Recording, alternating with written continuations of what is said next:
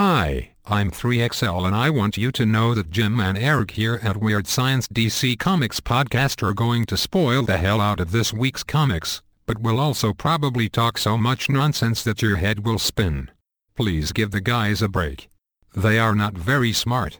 It's actually pretty sad, but at least we can all laugh at them. Not with them. At them. Just don't point, and as always, enjoy. This is exciting. Not only is Nick here, but we actually have two big fan of comic books. In fact, I want to talk about our wonderful surprise that we have. So we're being joined right now by two comic bloggers. Joining us via Skype, we have Eric Shea, and an avid comic book collector for over 20 years. And we have Jim Werner, who's been an avid comic fan for over 3 years. Now, Eric and Jim are bloggers whose fan site focuses on DC Comics called Weird Science Comics Blogs.blogspot.com. Weird Science Comics Blogs.blogspot.com. You done fucked up now!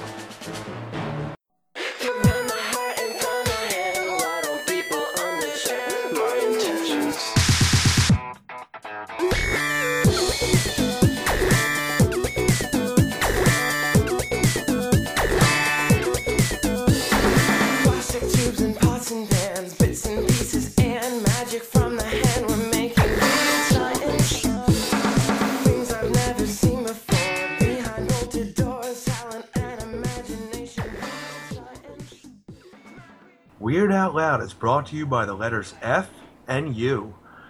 This is episode 14 of Weird Science DC Comics Podcast. I'm Eric Shea. I'm Jim Warner. So let's get this thing started. Come on, we got some listener mail for this week? Whew. No corrections this week. Damn right. Yeah, everything we did last week was right on. Right on, brother. But yeah, we do have listener mail, so you want to get right to it. Yeah, let's get right to it, man. We're fucking jumping on this thing, hot and ready to load. Hot and ready to go. What was that? The soda?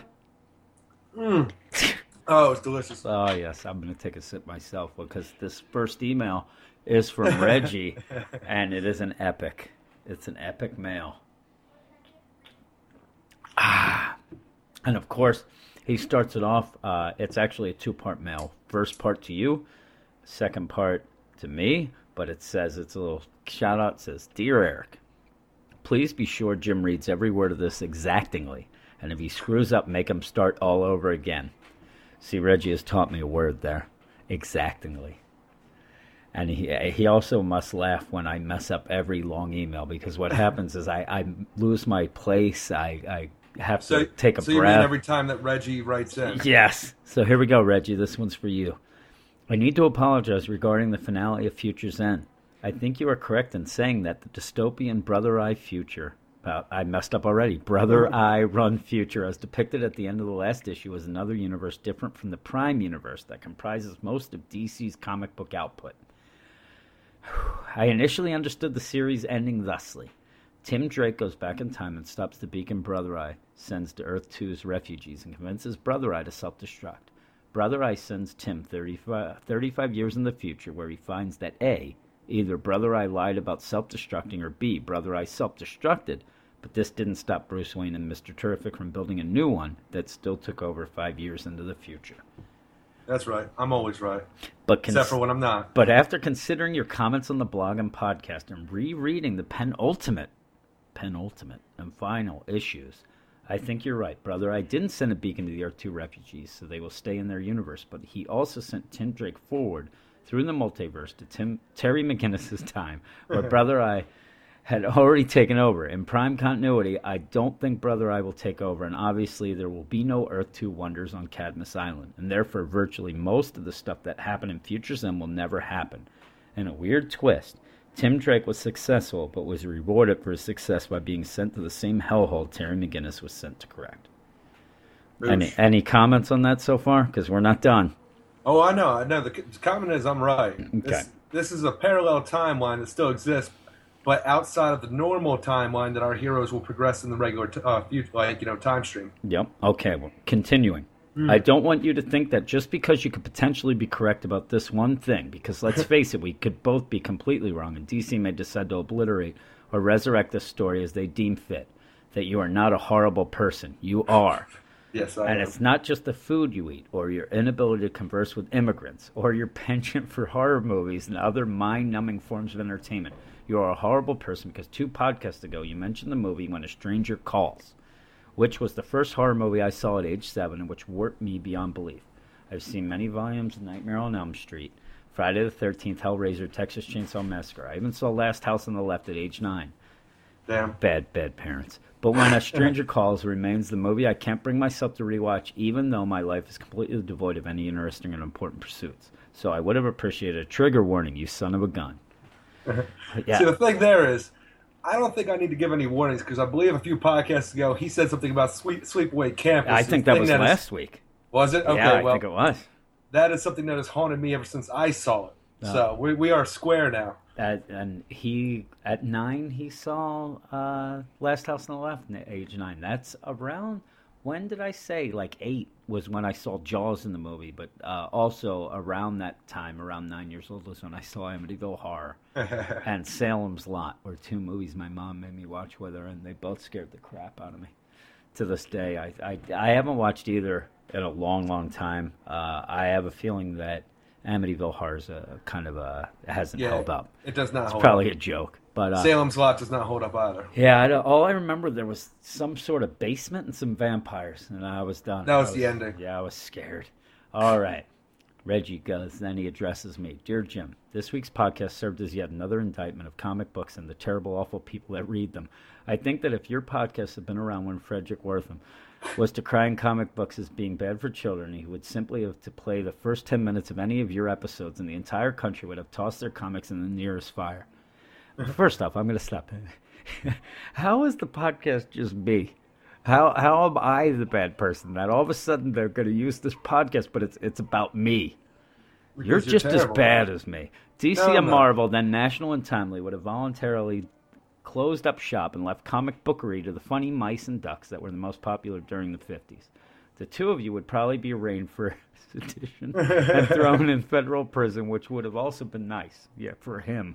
That you can dispense of pillless pointlessness on a weekly basis is proof positive that the country and perhaps mankind as a whole has lost its way. Listen, Reggie is definitely trying to make me not be able to... Listen, I'm a college graduate, buddy. I can read. I know reading. There was a point that made me laugh out loud, however. Almost like a weird out loud moment. Did you say that at the beginning? Of course I did. Oh, God, I don't know what it is. It always passes me by. What it is. When you say that you approach comics with a happy heart, I actually laugh at that myself. All things being relative, Jim, I'm sure you do. But that's only speaking relatively. You still approach comics with the skeptical sense of someone used to a lifetime of successive failures and who expects less than nothing from every product, event, or person. Yeah, Reggie's right on. Just 2 weeks ago, you were pissing and moaning about Convergence, and now you are slightly more positive, and it's supposed to be like rainbows alighting on the Weird Science DC podcast studio. Your rainbows are made of multicolored poop. That is true, too. Save that happy heart for things you know that will happen, which will have a positive outcome. You're being placed on a no-fly list, your funeral, and the first times each of your children in turn will say, "Fuck off, Dad."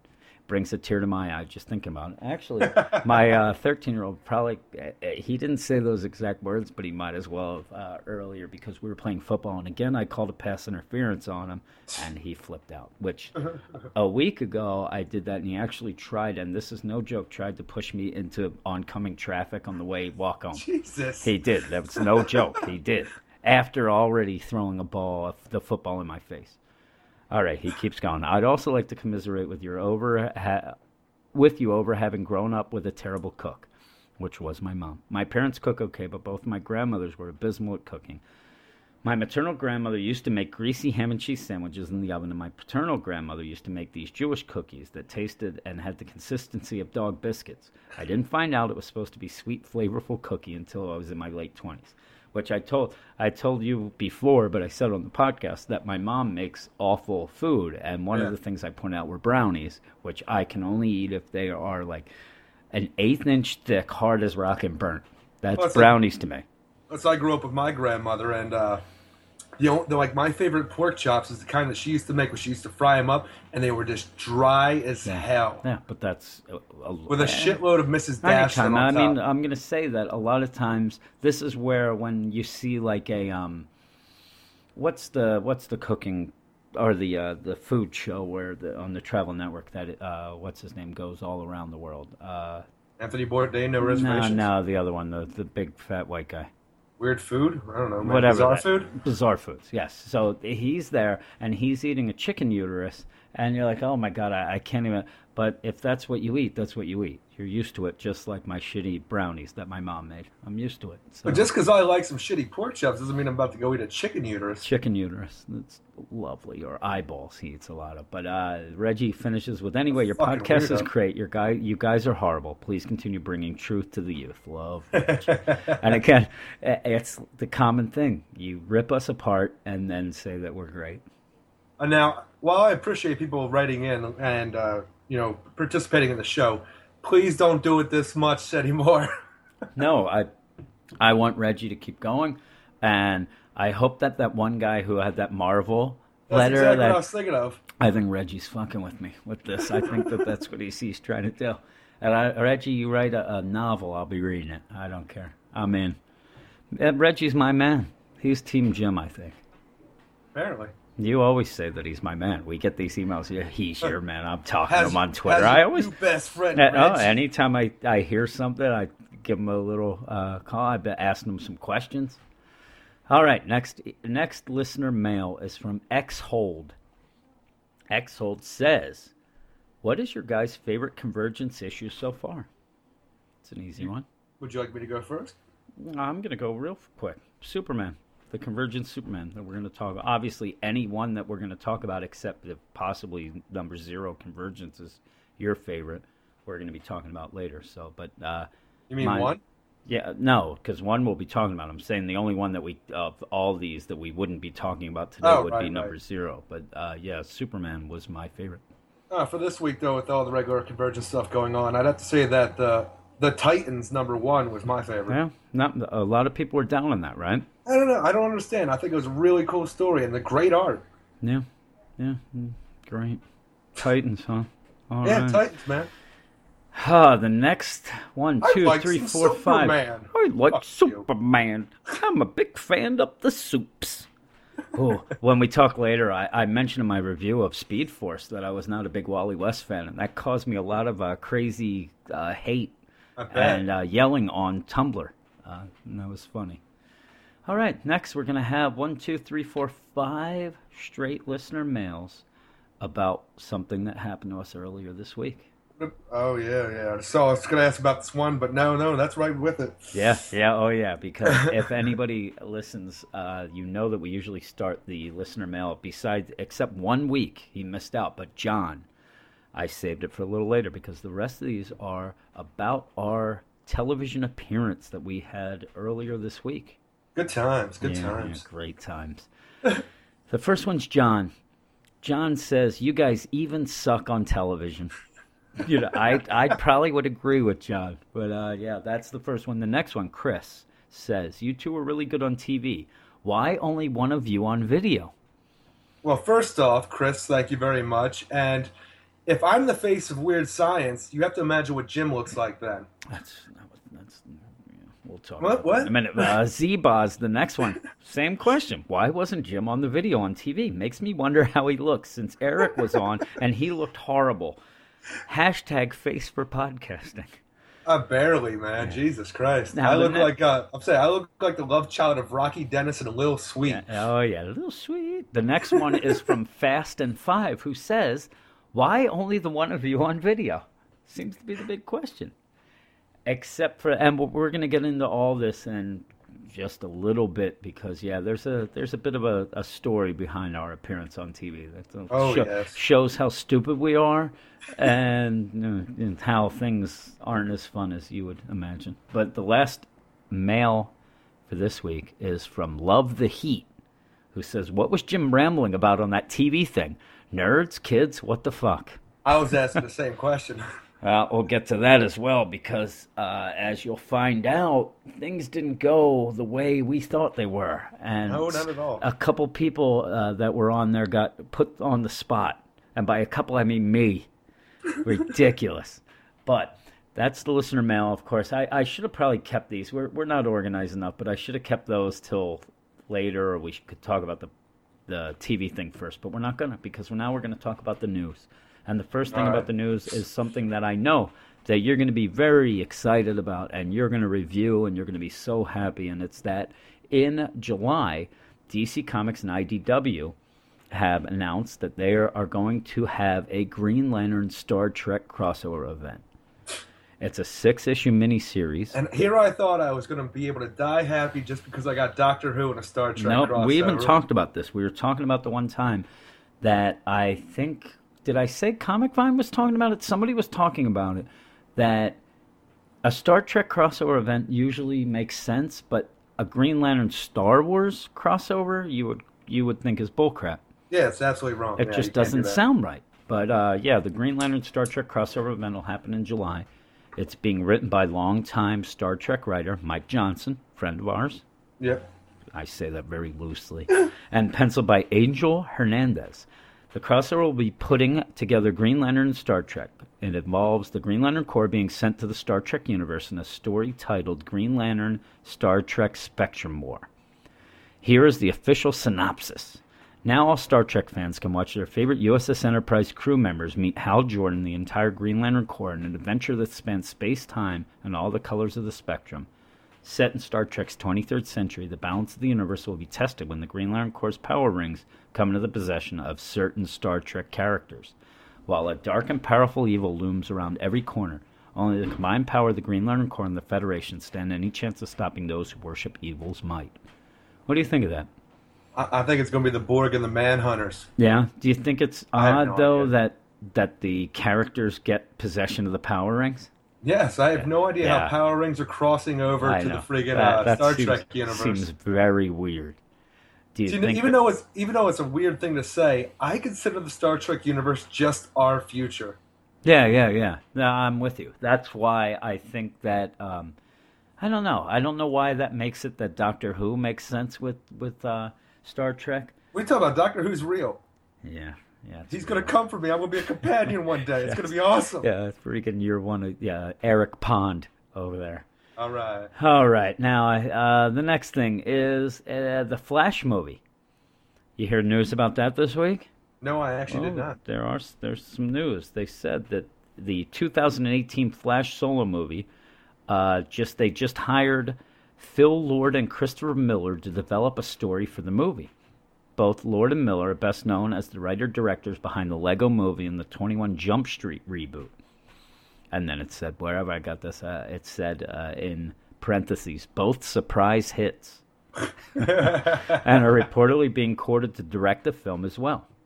What's kind of odd about this is that it doesn't look like Flash is going to be in the Batman vs. Superman movie. So, Well, I don't know. Did we hear something about that? They were casting before about Flash. It's done. Oh, you're right. It is Yeah, done. I it's keep done. thinking it's so far No, in the that's future. I even thought it too, and I'm like, nope, it's done. So Yeah.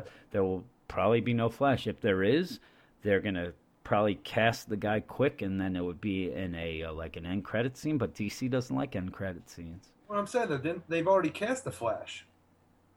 I don't. Remember, there was that weird looking guy. That Oh we didn't yeah, like? yeah, you're right. But he's not gonna. Okay, I'm wrong.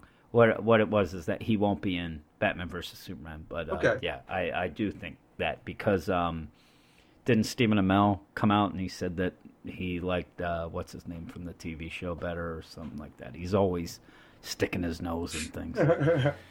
How dare he? Yeah, but Does he think he is Green Arrow? What a jerk. obviously they're getting two writers that possibly will direct the movie that are kind of comedy writers. So I think that'll be good. The Flash should be kind of lighthearted and stuff like that. But Now, did they do the 22 Jump Street? I don't know. It just said the 21 Jump Street reboot. So I don't know if they did the 22. And you watched 22, right? Yeah, I wasn't as big a fan as 21. Well, the 22 was just funny to me because of how much it was just making fun of everything Yeah, else. but that was it was one trick pony though, about a joke about sequels. Yeah, it was a parody of the first one. Yeah, I wasn't a big fan. I did like 21 Jump Street, and I'll tell you, I was surprised. Just like they said, they were both surprise hits.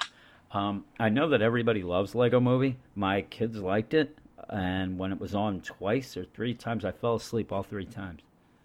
I'm an old man. It's like Elysium for me. I've tried to watch that a couple times. Can't do it. Yeah, it's like Shawshank Redemption for me. Can't do Oh, you are the worst. it. All right. The next bit of news is something that you love. Once a month, we get the top 10 comics listed. The top 10 selling comics of the last month, which was March. Estimated sales. Yeah. They don't even give us numbers in this. What they do is just give you the top 10. And there is one DC title in the top 10 this month, the month of March. And it's an odd one. Now, Because, does Marvel dominate the rest? yeah, dominate. All 9 others are Marvel. I'll just make That's sure. it. What, Yeah, like, it's 9 okay. Marvel, 1 DC. The DC book came in 9th.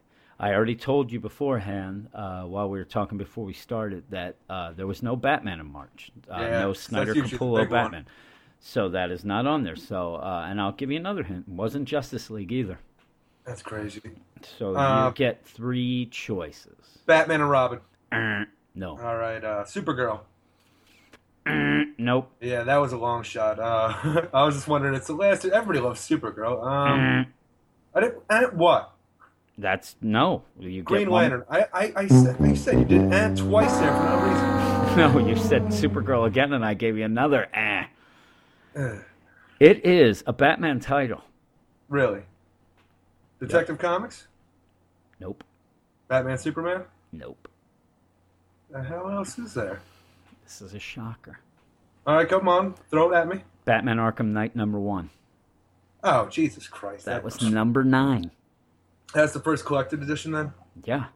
And I'm telling you, that's huge. That is huge. No other digital title would ever have cracked anywhere close to that. Most of these digital titles, Around the 12, most I popular think. one, are 12 to 15. Sometimes Injustice would get up to say 18.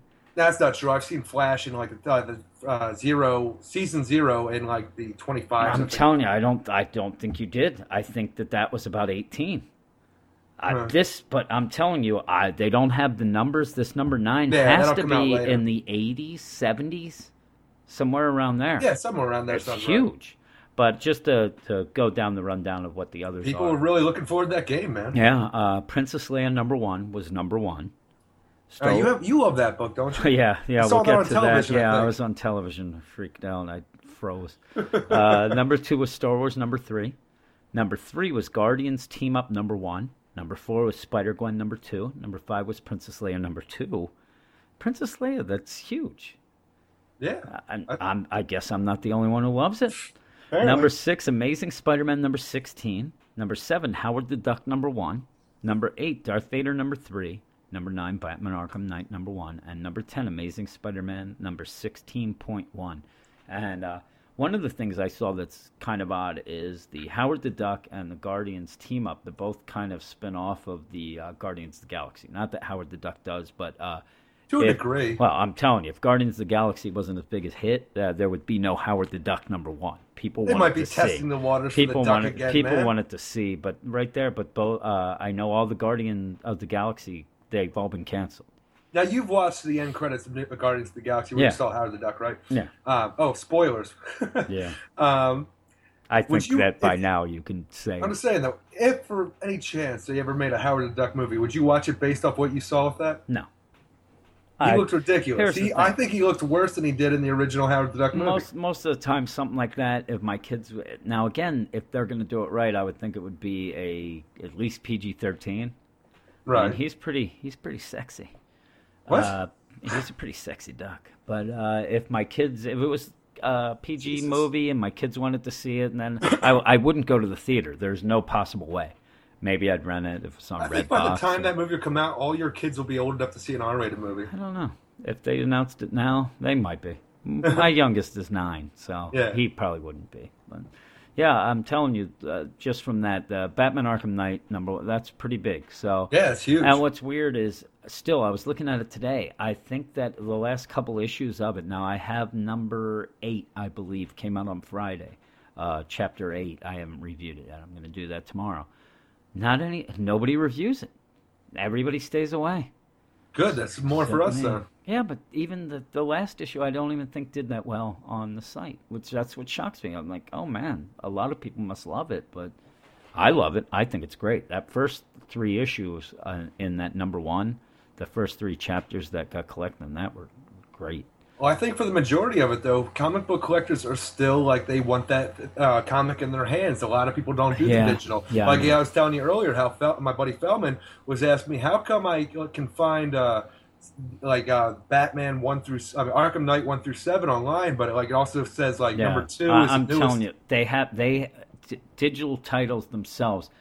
They have to come up with a different way of presenting it when it's digital chapters. I mean, I know that you can say, well, they already do. It's a chapter. But you still get this crazy thing where it's #1, #2, #3, and then all those are collected in a number one print. Yeah. It confuses everyone. It has since our site has started, where I even had people way back when we would put things on Reddit. And some guy called me out, like, how could you, this is bullshit. You didn't read number 7, number 2 just came out. And, I didn't want to get into it. I think it was a Batman 66. But anyway, when Batman Arkham Knight hit the shelves and people just went into their local comic shops, I think they were really surprised and bought the hell out of it. Because they didn't know what was coming out. Yeah. Well, again, if we want to go into the nitty-gritty on it, I don't think that DC did a great job of pushing it. You hear about these titles, even like a Wonder Woman 77. You hear about all this stuff months before. All of a sudden, you get this deluge of interviews and stories, and then it goes dark for 2 months, and then all of a sudden, Friday comes, and boom, there it is. And it just, I don't know why or what they're so scared about, or to actually do more of an advertising for it. I blame Jim Lee because he's in charge of digital. Yeah, there's some other guys that I talk to on Twitter and some of the editors and things like that. And I don't know, even they seem to be confused sometimes. I'm telling you, this scared. Wonder Woman 77 came out for the first 3 chapters. They collected that. It was a big thing. And then the next thing you know, it was gone for months, and Mark Andreyko is the writer on that, and I sent him a message, and I said, when's Wonder Woman 77 coming out? It's not coming out anymore. And I think he wrote, possibly April. He didn't even know, and it did. All of a sudden, it came out of nowhere 2 weeks ago. Came out again and again. That's really good, too. But we're going to move on, because the next piece of news is our personal news that we were talking about earlier with those things that we were on TV this week. That's right. I'm a big TV star now. Y'all didn't know that? We were, and we still don't know why they picked us to do that. It's just odd. It's our personalities, baby. I don't know. And my face. This whole thing comes off so weird because they got a hold of us last week, the end of the week, and asked if we wanted to do this, we had to get back to them by Good Friday, which was last Friday. So we did, and I think I just wrote kind of like a generic thing, we might be, give us some details. And then they kind of gave us a little bit of nothing ever was really concrete. Yeah, drawn out. So well, give us your phone number. And I think I even mentioned that last week on the podcast that I kept saying, I don't want to give this. I don't even know who this is. But it seemed legit. And also, I think if we did or didn't spell it out last week, we talked about this Evine Live, which is the channel it was on, and we didn't think that our cable got it. Not at all. And then I found out that it did, and then I sent you a text. I'm like, hey, check out Channel 82. You're like, holy shit, we get this. In the meantime, they had us call on Monday, and it was very brief. And on Monday, we get on the phone, a little conference call, and they drop the bomb on us that only one of us will be able to be on it. Yeah, they didn't have the technology to take 2 Skype calls to put them on the screen. Basically, at that point, it was seemed to me that they were spelling out, listen, one of you guys are going to be on, pick which one you want to do. And we're not going to do that. We're too scared to be on individually. Yeah. So I said, and again, I even said to you during the week that it's so weird that out of the blue, I just came up with the idea, why can't I call in? And it was funny because it was never really discussed. I just said, well, Eric will be on the video. Why can't I call in? And hoping that they'd say, no, we can't do that. Sorry, Jim, it's going to be Eric. But they said, oh, you know what? I think we can do that. You tried to throw me under the bus. Oh, I did. And what's odd, like I said, who knows how much, and it was the lady that we talked to on Monday. Dawn, yeah. Yeah, I don't know how much that lady makes, but what I think I should get a cut. I'm coming up with producing ideas. Like, hey, one of us will call in. They were fine with that. They said, okay, we'll try to work that out. We're going to call you tomorrow and set up a Skype call just to test how it goes and whatnot. But, remember, it's Wednesday night at 1 a.m. Kept saying that, Wednesday night, 1 a.m. So I put, even then, I go and I'm like, you know what, I should put a post on the site. I should put some stuff up about it. But they really didn't send us much. So I kind of made up my own post. I kind of tried no, they didn't even send they didn't send the agenda via email till like 2 minutes before our original conference call. Yeah, so, and I didn't even get it because I didn't have my email. Yeah, you want me to give me the fucking password. Right. Remember, you said that that you thought that I had ditched you, but it was because I was desperately trying to forward the email to you, but while I was getting ready, but I didn't. But they told us Wednesday night at 1 a.m. Just remember that. So we're going to do this Skype call thing on Tuesday. In the meantime, I get a call from my mom that my dad's pretty much dying, and I have to run to the the nursing home to see him for the last time. And I thought you were fucking with me. No, I wasn't like making it up. And again, I'll come off as awful, but I'm there. I kind of think about it, my dad, and as I'm texting you and sending emails to these people with my phone number and stuff like that. But so we're gonna do this thing on Tuesday. Did we call them up, or did they call us, or did we? I think they called. You were on Skype. Yes, they called me on Skype, and then I think they called me. So when I got on, you were already on Skype. For a while, yeah. And how did that go when they first took you in the Skype? So What did they tell you when that Skype went live? You know, the Skype ringer goes on. I click accept, and then it's a video conference call. I come on the video, and I don't know how big this control room is or working for, if it's a conference room or what. I hear somebody a bit farther away than the regular guy. Oh, yeah. Is that him? You know, I could be remembering this wrong. He could no, just be you're asking, not remembering it wrong. He could just be asking, is that him? I would like to know. Or is he saying, we're going to have this hideous fucking chud on our fucking show? Again, though, they did this. There is no possible way. You have a couple like crazy pictures of yourself on your Twitter and things like that. But they didn't have my Twitter. No, I'm saying maybe they look. There's no way they know how you look. Absolutely not. You could have been Rocky Dennis. And you could have just been the most hideous. I don't know what this whole thing seems so weird that they had no idea what either of us looked like. No. So, we could have got on there, and I don't know. We could have just been the most hideous looking thing. I'm sure some people who see the video, which again, I forgot to mention at the beginning, we're going to post the video of this on the site with the podcast as well. We already have it on the site. But we'll put it with the podcast, so if anybody wants to see Eric and his crazy look, just go to our site with the podcast is at. But yeah, they have no idea what we look like, no idea of any sort of thing like that. So I don't know what they knew about us. But so I get home. It's not a professionalism. No, I call, or they call me. I get on, and first off, it's the worst. I have the worst echo and like a delay. So I talk and it's like, hi, and then I hear you. I don't hear you. It sounds like there's about 50 million people in the studio. I said it sounded like we were launching Apollo 13 or something. It sounded like a control room, and it was awful. And now, again, I wasn't prepared. I came home. They called. So we kick on. They have not sent us an agenda. I want to stress this, especially who was that had that email about what was Jim going, love the heat. What was Jim rambling about? I'll tell you what I was rambling about. Nothing. Because when we had this, they said, okay, guys, we're going to check some levels, talk about the book, which the book would be Batman Superman #1. So right. Eric kicks in, and again, I like making fun of you, but I have to give you props for that, because, man, you kicked in. It sounded a lot like the beginning of the podcast, You're like, Right. oh, well, Batman and Superman. But you were going on and on.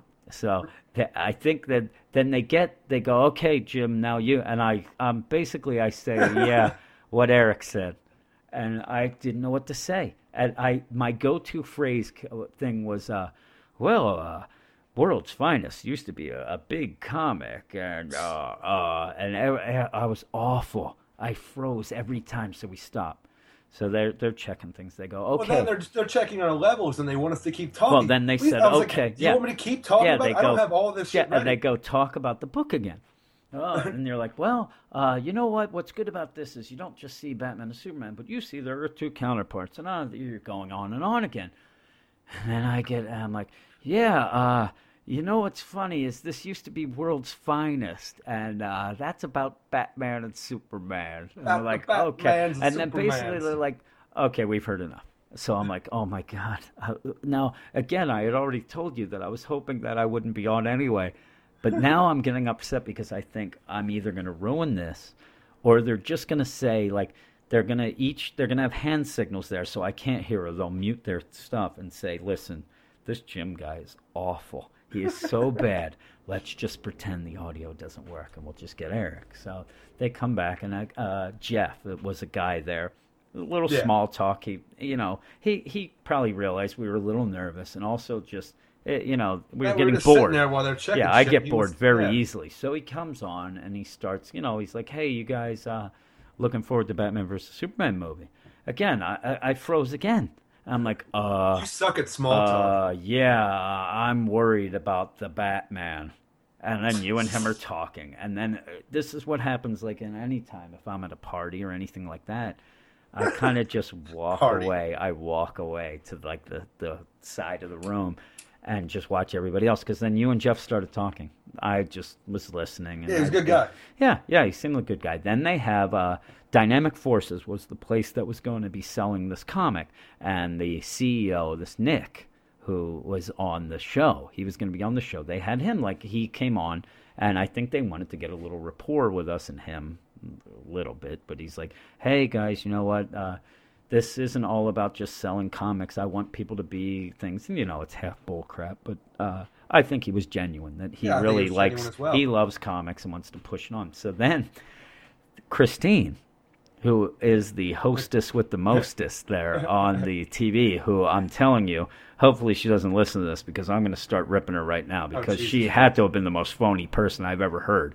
And again, a seller on a shopping network. It's a shopping network. In fact, beforehand, they were selling I think a paintless spray type device. Her. No, I'm saying, but if they would have said at the last second, hey, you're just going to do that, she would have been the same thing. But yeah, she's going on during this thing about how she's just started collecting comics. Yeah, she started collecting comics. But they say, hey, Christine, do you want to talk to the guys real quick? What was her response?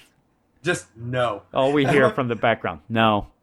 And then I made Christine, a joke. Talk to me. I made a joke, and I said, oh, Eric, no women want to talk to you ever.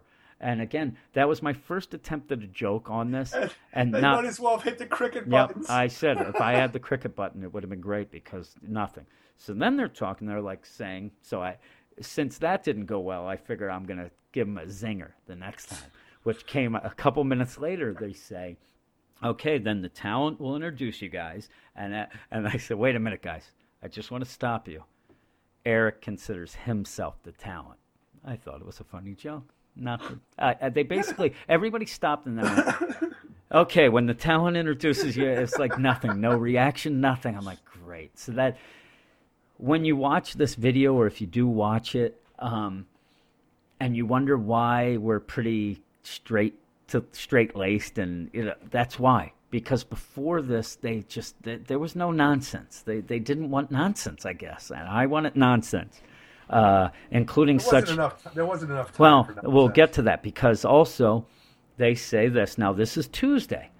We're not doing this until Wednesday night at 1 a.m. And it's like 6 o'clock p.m. on a Tuesday night. I'm sure some people out there are like, Jim, you're a fucking idiot. Because, Eric, when is Wednesday night at 1 a.m.?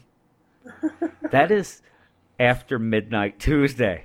Yes. Now, that sounds very simple a concept to grasp. How did both of us not realize this? Well, you told me it was Wednesday night, and I made the joke, apparently. I don't even remember doing this, where, like, because me and my friends growing up, we always called it Rule 72. It's not the next day until you go to sleep and wake up. Yeah. Now, again, in my mind, the thing that was throwing me off was the Wednesday night. Right. They kept saying Wednesday night. And that'd be Wednesday morning to me. The time, I know it doesn't make sense. The time to me just felt like, okay, well, and then I even said to you, I thought to myself, maybe this is a TV thing because of the way scheduling is and how a TV grid of programming goes, that they consider. I know that it's it's just ridiculous. We thought we were going to be doing this Wednesday on Thursday, 1 a.m. I even put it on the post originally that, hey, it's Wednesday night at 1. I know that should be Thursday, but hey, we're not going to, mix words or what. We're idiots, because then at the end they say to us, okay, see you tonight, or see you in a couple hours, see you tonight. One of the last guys we talked to just kept saying this. He's giving us the rundown of what's going on. So when we do this tonight, and he keeps at the last saying question, he's like, do you have any questions? I was like, so this is going on tonight, right? Actually, the best part is I think I was already disconnected then, because the last thing I heard was, hey, we'll see you guys tonight. And then they hung up on me, and I think the Skype called, and they had to hang up that, because that's the last I heard. Now, I was also in the boys' room, the little boys' room at that point. And so I get off the phone, and I'm like, what? And I ran downstairs, and I said to my wife, Tanya, I think that we have to do it tonight. And then I got on and texted you, what the hell's going on? Is it tonight? And at the same time, I pushed the send and immediately get something that you were running at the same time, like, holy shit, it's tonight. Yeah, holy shit, I guess it's tonight. So then I go into panic mode where I better know what I'm talking about. So I get out the Batman Superman #1. I start going through it. I'm taking notes. And also, not only that, we were supposed to also talk about Batman 66 meets Green Hornet. Yes. So I got both those issues out and start reading them and taking notes and thinking of what I'm going to say. Oh, my God. The whole time they want us to talk about this book, and I'm going to get on and not know anything about talking about the book. So I go on. And then originally we thought it was going to be Wednesday. We were just going to do I was going to do all my reviews, stay up. And now I was like, the hell with it. I'm going to sleep. It's like 9:30. I'm going to bed. I'll just wake up and do it at 1 o'clock. When we're supposed to do it, I'll get up and then do that, which I did, but only after doing all these notes and getting all ready and getting prepared and doing all this stuff. So then it came the time. They were supposed to text us beforehand and say, hey, guys, it's coming up. Which they never did. So I'm watching the channel. I'm watching this paintless spray thing. Now I see that all of a sudden, here we go. It's the Dynamic Forces thing, and there's, this Kristen and Nick, and they're talking. Kristen. The problem is that I'm waiting for them to call, so I have the sound down, but I see it, and then we get a call. They're like, okay, guys, you're going to go in. And what's weird, I got the call at like 1:20, like 1:21, I think I said, and they're like, okay, you guys are set to go on at 1:20. Like, that was a minute ago. What is going on? They upset. It was running late because I had been on since like 10, I think. Okay, yeah. And I was just sitting there, and Jeff kept talking to me, and the screen I saw was the actual show. Yeah, well, okay, yeah. You had your Skype with the screen. I'm watching it on TV. There's a delay. Oh, yeah. So then we're waiting, and now they have the live feed going through. So you're watching whatever. I'm listening to it on my phone. Did they ever tell us that, okay, guys, 10 seconds, nothing. Well, they did to me. Yeah, nothing to me. I'm just on the phone. And so what they do is, because I'd been so awful in this preliminary thing earlier that day, they decide to talk more to me out of nowhere. And what the hell was the question that they asked? Like, hey, Jim, tell us why people should get into comics. Yep. Never discussed. No. I had no out of idea. Left field. I'm waiting for them. They have this comic out. I'm waiting for them to say, oh, so Jim, what's this comic about? What we talked all about. Nope. They come up with this crazy ass question. They couldn't tell us this beforehand. They couldn't have sent an email with, hey guys, here's 6 questions. Pick 2 that you like. Or here's 2 that we're going to ask you. Jim, we're going to ask you this. Eric, we're going to ask you that. I had no idea what I was talking about. Then I start talking. There's this delay that is making it so I can't even hear myself talk. So again, we're talking about this right now. I still haven't watched it. I haven't watched it because I didn't. Really? No. I've never watched it I have my computer downstairs that doesn't have sound, but no, I have not watched it. You want to hear a little audio from it? Sure. I do have it queued up, I think, somewhere here. Oh, and you know what? I don't. That is professional. But yeah, all of a sudden, out of nowhere, they're asking me a question. You said kind of like you kind of shook your head because you knew that I was screwed. Oh, no, I kind of died inside just a little bit for you because I knew, oh, my God, these questions out of left field. Out of he is nowhere. not prepared. No, and again, we're talking about a person who had frozen up every time I even knew what we were talking about earlier.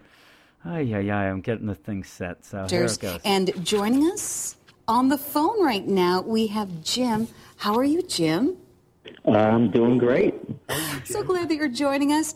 So what advice do you have for somebody that maybe is starting to be a comic book collector? What a bitch. How the hell? Seriously, I know she's given that question, but seriously, what are they thinking? They didn't tell me they were going to say that. Here we go. Well, first off, just you have to get over the fact that when I was growing up, comics were for nerds. And that's not the case anymore. No, it's not. You have not. to get over that fact. First off, I am in my 40s. I have 5 kids, and I'm a huge comic fan. So it's not a typical thing where it's just some group. You just got to go out and get it. And as you mentioned before, a great thing to do is start with number 1. You grab a comic that comes out, something that interests you, like the Star Wars comics you've been having on. That's a great way to jump in. Get interest you have, something that draws you in, and then I'm guaranteeing you'll find something that you'll love, something that you'll latch on to. What the hell was I talking about? You sounded good, brother. I had no idea. And the thing is, too, is there's this delay. So I see, and this Nick is paging through the comic as I'm saying this. They should have asked us what the thing was about. Or at least say, hey, what did you like about this issue, this comic when it came out? Something like that. No, they asked me why I should be interested in, or what advice. What advice am I going to have? First off, I get things digitally. So my advice would be to skip these print comics. Don't buy a comic for freaking $193. Buy it when it comes out for freaking $3.99. There's my advice. But Jim, it was a special cover. Jay Lee did it himself at a convention, which he doesn't do very often. And I think I mentioned that, but we had talked beforehand that you a big Jay Lee fan? No, I'm not. And neither am I. And in fact, when this issue came out, we hated the art. I'm telling you, I gave you this book because I couldn't deal with Jay Lee's art I remember, anymore. and the best then I say later about how, I pulled it out, which I have it digitally. Yeah. But also, I pulled it out. He wasn't talking about the comic. Yeah, I pulled it out, and then all of a sudden I got arrested. I pulled it out, and I wanted one of those covers. That I wouldn't. Those covers are. I know that we were talking about it at work, and you said, you know what, the guy does it quick. He's at conventions, whatever. But man. Here, what else are they saying here? Okay, now let's talk about the offer that we have right now. So this is the Batman and Superman, and what makes this appealing to comic book collectors? Well, what? Thanks a lot there, Christine. Thanks for all these, I had a great time doing this. Yeah, I said, and they kind of said generically that they wanted to have us back. I don't know if they meant it, but man, if they're going to do this again, please give us some questions ahead of time. And she's reading right off a piece of paper about, all these questions. Why couldn't they have prepared us? And I'm going to look. Then you come out with... then the other thing that I probably won't even get to the part when I'm playing, that I tried to play the game for them. I'm like, oh, man, you know what? Those Star Wars comics you had before look great. And then what did they do? They threw me under the bus. Oh, which one was your favorite? But what? Hey, you brought it up, brother. You brought Yeah, it on but that was yourself. like I said, I was playing the game. Yeah, I we're was, talking about DC Comics. That's Star I'm Wars. trying to help them out, and they say that, and I'm like, I don't know, Princess Leia, because I think Princess Leia was the last one that they mentioned Yeah, it right was. before we went on. So that's the only one I can remember. And then I'm like, wait, that Yoda cover. I love that Yoda cover. I love that Yoda cover. They're like, oh yeah. But then they go to you. Us via Skype. There we who's go. Hey, there he is. Look at Eric that. is joining I us. think Hi, she might have Eric. liked Thanks you, for being Eric. part of the Christine. show. So glad to have you here. So what do you I'm think self-conscious is about so my head appealing size as about it the is, and instead of Superman and doing like a Batman friggin', comic that we're talking a about? theatrical freaking Well, look this is on a it. really It's a full cool screen, issue so they because- stretch my head out. Yeah. Oh, you're really stretched out. You look big. That I'd say that the that screen put about 2 pounds on you. Yeah. Let's hear what you said. I don't even remember what you said. Let me hear this. Here. So what do you think is so appealing about the Superman and Batman comic that we're talking about? Well, this is a really cool issue because not only is it the first meeting between Batman and Superman. You know what gets me mad watching this now? They asked you exactly what they asked you while we were doing the preparation. Yep. Basically, this whole spiel you've done 3 times now. Uh-huh. You are a jerk. I think they said, you know what, Eric's going to shine with this headband and that crazy beard. But Jim, we're going to put on the spot and make him look like a Superman real ass. of the new I want to say rebooted too, New because of 52 the universe. goddamn that beard there. Yeah. Like the week before that, I had a big old freaking Grizzly Adams beard. Yeah, you And I did. figured I better shave for this goddamn thing. So I was trying to go for that Liam Neeson, Ra's al Ghul from Batman Begins it look. doesn't come out like that. No, it does not. And then you sent us to Reggie the next day Mm-hmm. after we did it, and he's like, "Oh, I see Eric's rocking the Husky Man's beard." And I Yeah. realized, holy shit, he's right. That is the Husky Man's beard. I like later when I'm looking at the thing later, they go with you full screen. That's what I'm saying. And they Yeah. freaking do that, and it just stretches my goddamn face out in my head. Oh god, I look terrible in that. Nice. I'm telling you, it's because of this TV thing. I am now like shaved. I went out and got a haircut today. Fully shaved? To a degree, I got some stubble on because my electric razor broke today. Oh, I wasn't talking about that. Ooh, I thought maybe you got the Brazilian wax. no, I used to do that. No, Did you? no, I didn't. Crazy. Then you would want the Princess Leia. Yeah. I don't even know what that means. You want the Yoda. Hey, wasn't that the #1 comic? Yeah, it was, and they had the whole thing. So I would say that it was an okay deal. Now, again, it killed me for 3 days. I was so tired at work for 3 so was I, days. man. All 3 days, and it killed us doing any reviews for 2 straight nights because we were nervous about it and doing this, and I don't know. We had TV mode on, man. We couldn't get back to doing reviews or previews and and shit. again, I'm not going to play all the audio, but she screwed up the website. She You I don't. swore up and down on the day that she screwed up your name, which she did Yeah, not. I thought she did, but the website she butchered. Oh, yeah. So again, and then we got done, and when it was over, we were both convinced that we were going to get called again. We didn't know. They never really said. Well, because originally we were supposed to do the Batman 66 meets Yeah. the Green Hornet #1, and that was originally, but I guess we ran long, so they decided I to don't go. know. I think they just decided to just do one. I think Okay. that was ahead of time. Again, I they really never do. told us. Yeah, And because yeah. we tried to make it so, because originally this was going to be like an hour later, and we're like, well, we Yeah. don't want to stay up and do this, so can't you put it back to back? Well, no, actually, originally, that I forgot even that. Originally, because of the whole Skype thing, you were going to be on at, like, say, 1:15, then I was going to be on at 2:15. Right. And we're like, no, that's not going to happen. So we changed that up, but yeah. But you got off the phone, though, and I stayed on for a little bit. I was talking to Jeff. He's like, you guys did a great job. Thanks. So I was like, all right, so that's it then? He's like, yeah, all right. Well, you guys have a good night. And I hung up. And I stayed up for a little while after, and then I laid in bed for an hour after I tried to go to sleep because I'm thinking to myself, what if they try to come back to us with Batman 66? Yeah, well, nobody was going to be on the phone then because No. I think I turned my ringer off. But yeah, we were pretty straight-laced. I had so many jokes I wanted to do. I was going to mention that when we first came up, if I was on Skype, I was going to, hey, this isn't chat roulette. That was going to be my first one. I also then, as I was listening to your stuff, I was going to come back, and if they brought me back, I was going to come back and say, hey, before we go on, I want to thank Eric for dressing up for the occasion. It was going to be another one, but I no jokes. Oh, and at the first two, I panicked a little bit when I first went on because during the the initial setup in the hours before this, the guy came on. He's like, "Look, if you have a problem with your audio or your like video, don't freak out and don't yelling or doing things because that doesn't mean that we can't hear or see you. Yeah, so when I first started talking, I couldn't hear myself the entire time. So I was just hoping that they could. And then throughout this, you'll see me move and do like blink a bunch of times. Yeah. Just because I could not see myself move. I thought my video was frozen on the back screen there. Well, that was another funny thing when we were setting it up. They said, listen, like you said, they said, hey, if you can't hear anything or whatever, your audio might still be live. So if you start yelling stuff, it's going to be on air. And they said, just don't do that. So then we go through a test, and the first thing I did, I couldn't hear anything. Hello, can anybody hear me? And Jim, we told you don't do this. I am such a moron.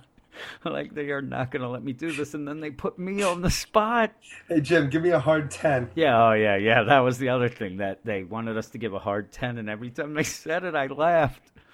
Oh, they must have been like, God damn, this guy must be like 15. Then I'm like, hey, I'm 40 years old with kids. It's not for nerds. You told me that you almost screwed up a 10 count. Yeah, I did, because they said a hard 10, and I start doing it. I'm like, 1, 2, and it was echoing and stuff, and then I was losing track, and at one point I was going to make a joke and like skip it was awful. Yeah, the whole thing. Luckily, when we did it, they just put us on the spot, actually, and just did it, because the more I think about stuff, but still, that whole thing about it being at 1 a.m., that's Wednesday morning to me. Yes, it is. But yeah, that was crazy. But you know what's going to be next now? Because that's all the news. We had enough talk about us on TV. You have a face for radio, my friend, and I have a voice for nothing. Even though when I was listening to that, my voice sounds so odd on that even. I know when I listen to the podcast it sounds bad enough, but on that, I come busting out and yelling. Well, it's even on the podcast and on that, I don't think that's the way I sound, and I hate my jerk-off voice whenever I hear it. I'm sure that everybody else thinks the same thing. So mine, with my face as well now. Speaking of that. Next time, I'm going to look cute. Yeah, next time. I have a feeling they're going to want to switch it up, and then I'll be next time, and then people will really be like, oh my God, what's that guy? Hey, Jim, you know what you're doing right now? What's that? You're talking to America's Next Heartthrob. Yeah. You're the next. You're gonna replace what's his name, Zayn or whatever in. Billy Zane? No, in One Direction. You're gonna be in One Direction with those guys. You, Harry, and all those rest of those guys, dancing it up. You're a good dancer, aren't you? I'm a gigantic man. Of course, I'm a good dancer. You're not a good dancer whatsoever. Yeah. You know what? You know who is a good dancer? Who's that? Dan Stransky. And you know this for a fact. That guy can dance like the Dickens. I heard at one point he was the John Travolta of the Baltimore area. Is that where he's from, Baltimore? New Jersey. Why did I think Baltimore? I have no idea. Well, when he goes to Baltimore, they said that he is the John Travolta. People are like, who's John Travolta? Yeah, that's it's Dan Stransky's news time. I would have gone Kevin Bacon. Kevin Bacon? Then nobody. Footloose, man. Yeah, Footloose is so bad. Zac Efron. Wasn't he in the remake of Footloose? No, and I lost a bet to that. Yeah, remember? Yeah, that's where I get it. I keep thinking that because of you. Who else is a good dancer nowadays? Chris Brown? I don't know who that is. He beats women. Oh. But man, he can dance. He's like he is the Michael Jackson who doesn't like little boys but likes to beat women. That's how I would explain Chris Brown. Is that Rihanna's boyfriend?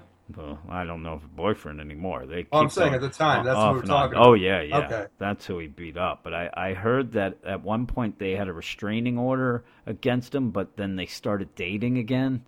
I don't know what's going on with these kids nowadays. I've had that. She just didn't know we were dating again. Usually when, you beat, back in the old days, you beat a woman and then that's it. Then you marry her. Nice. I don't know. That's back in the 50s. I don't know what I'm talking about. I wasn't born until late 60s. 69. So, Dan's Geek News, huh? Yeah, it's late. We started late tonight, didn't we? Yeah, we did. Yeah, we did. It was like World War III at my house earlier. So we started a little late, and I probably come off as very tired, because I am. But yeah. That's every week. Dan Stransky. Isn't he in the Baltimore area?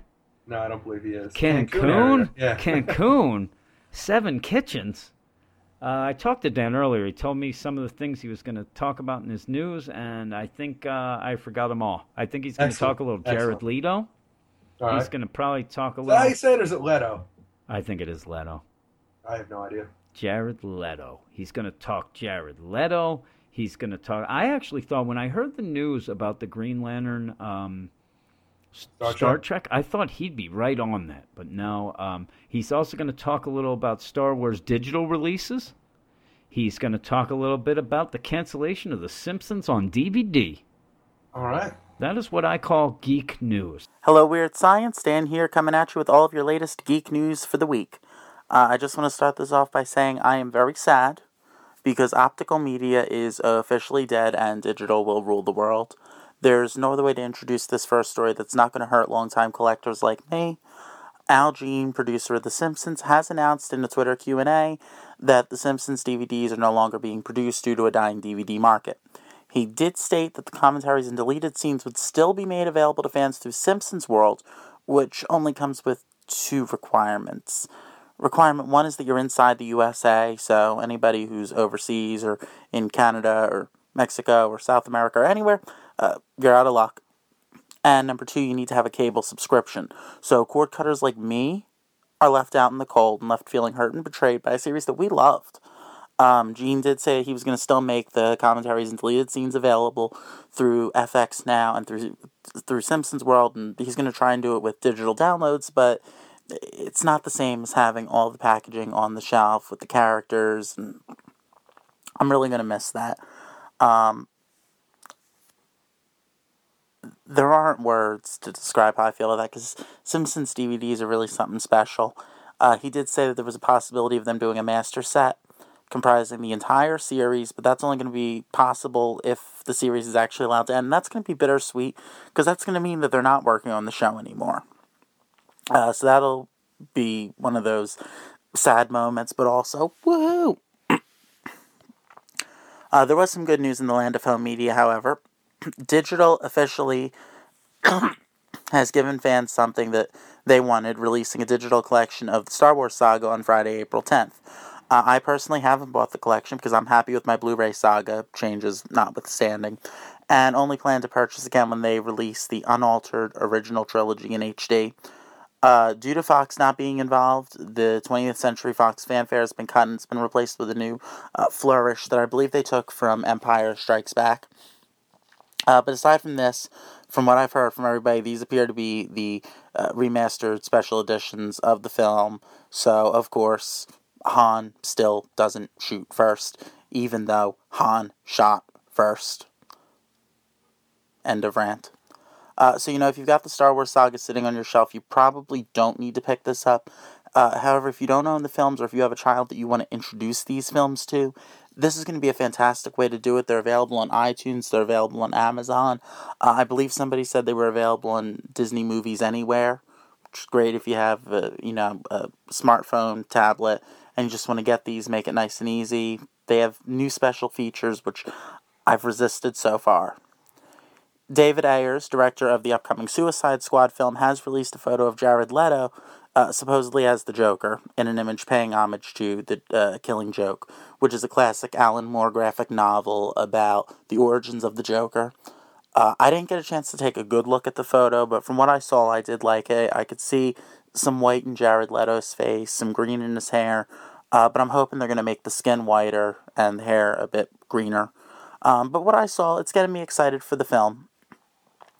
Duolingo, which is a popular iOS app for learning how to speak another language, has tracks for English, French, Spanish, German, things of that nature. Well, they recently added a program, which is their language incubator, where native speakers of a tongue can actually create a language track for less popular languages. Not to say that any language isn't popular, but, you got millions of people trying to learn French and Spanish, maybe only 100,000 people who are going to take part in this new track from the incubator, which is a Klingon track.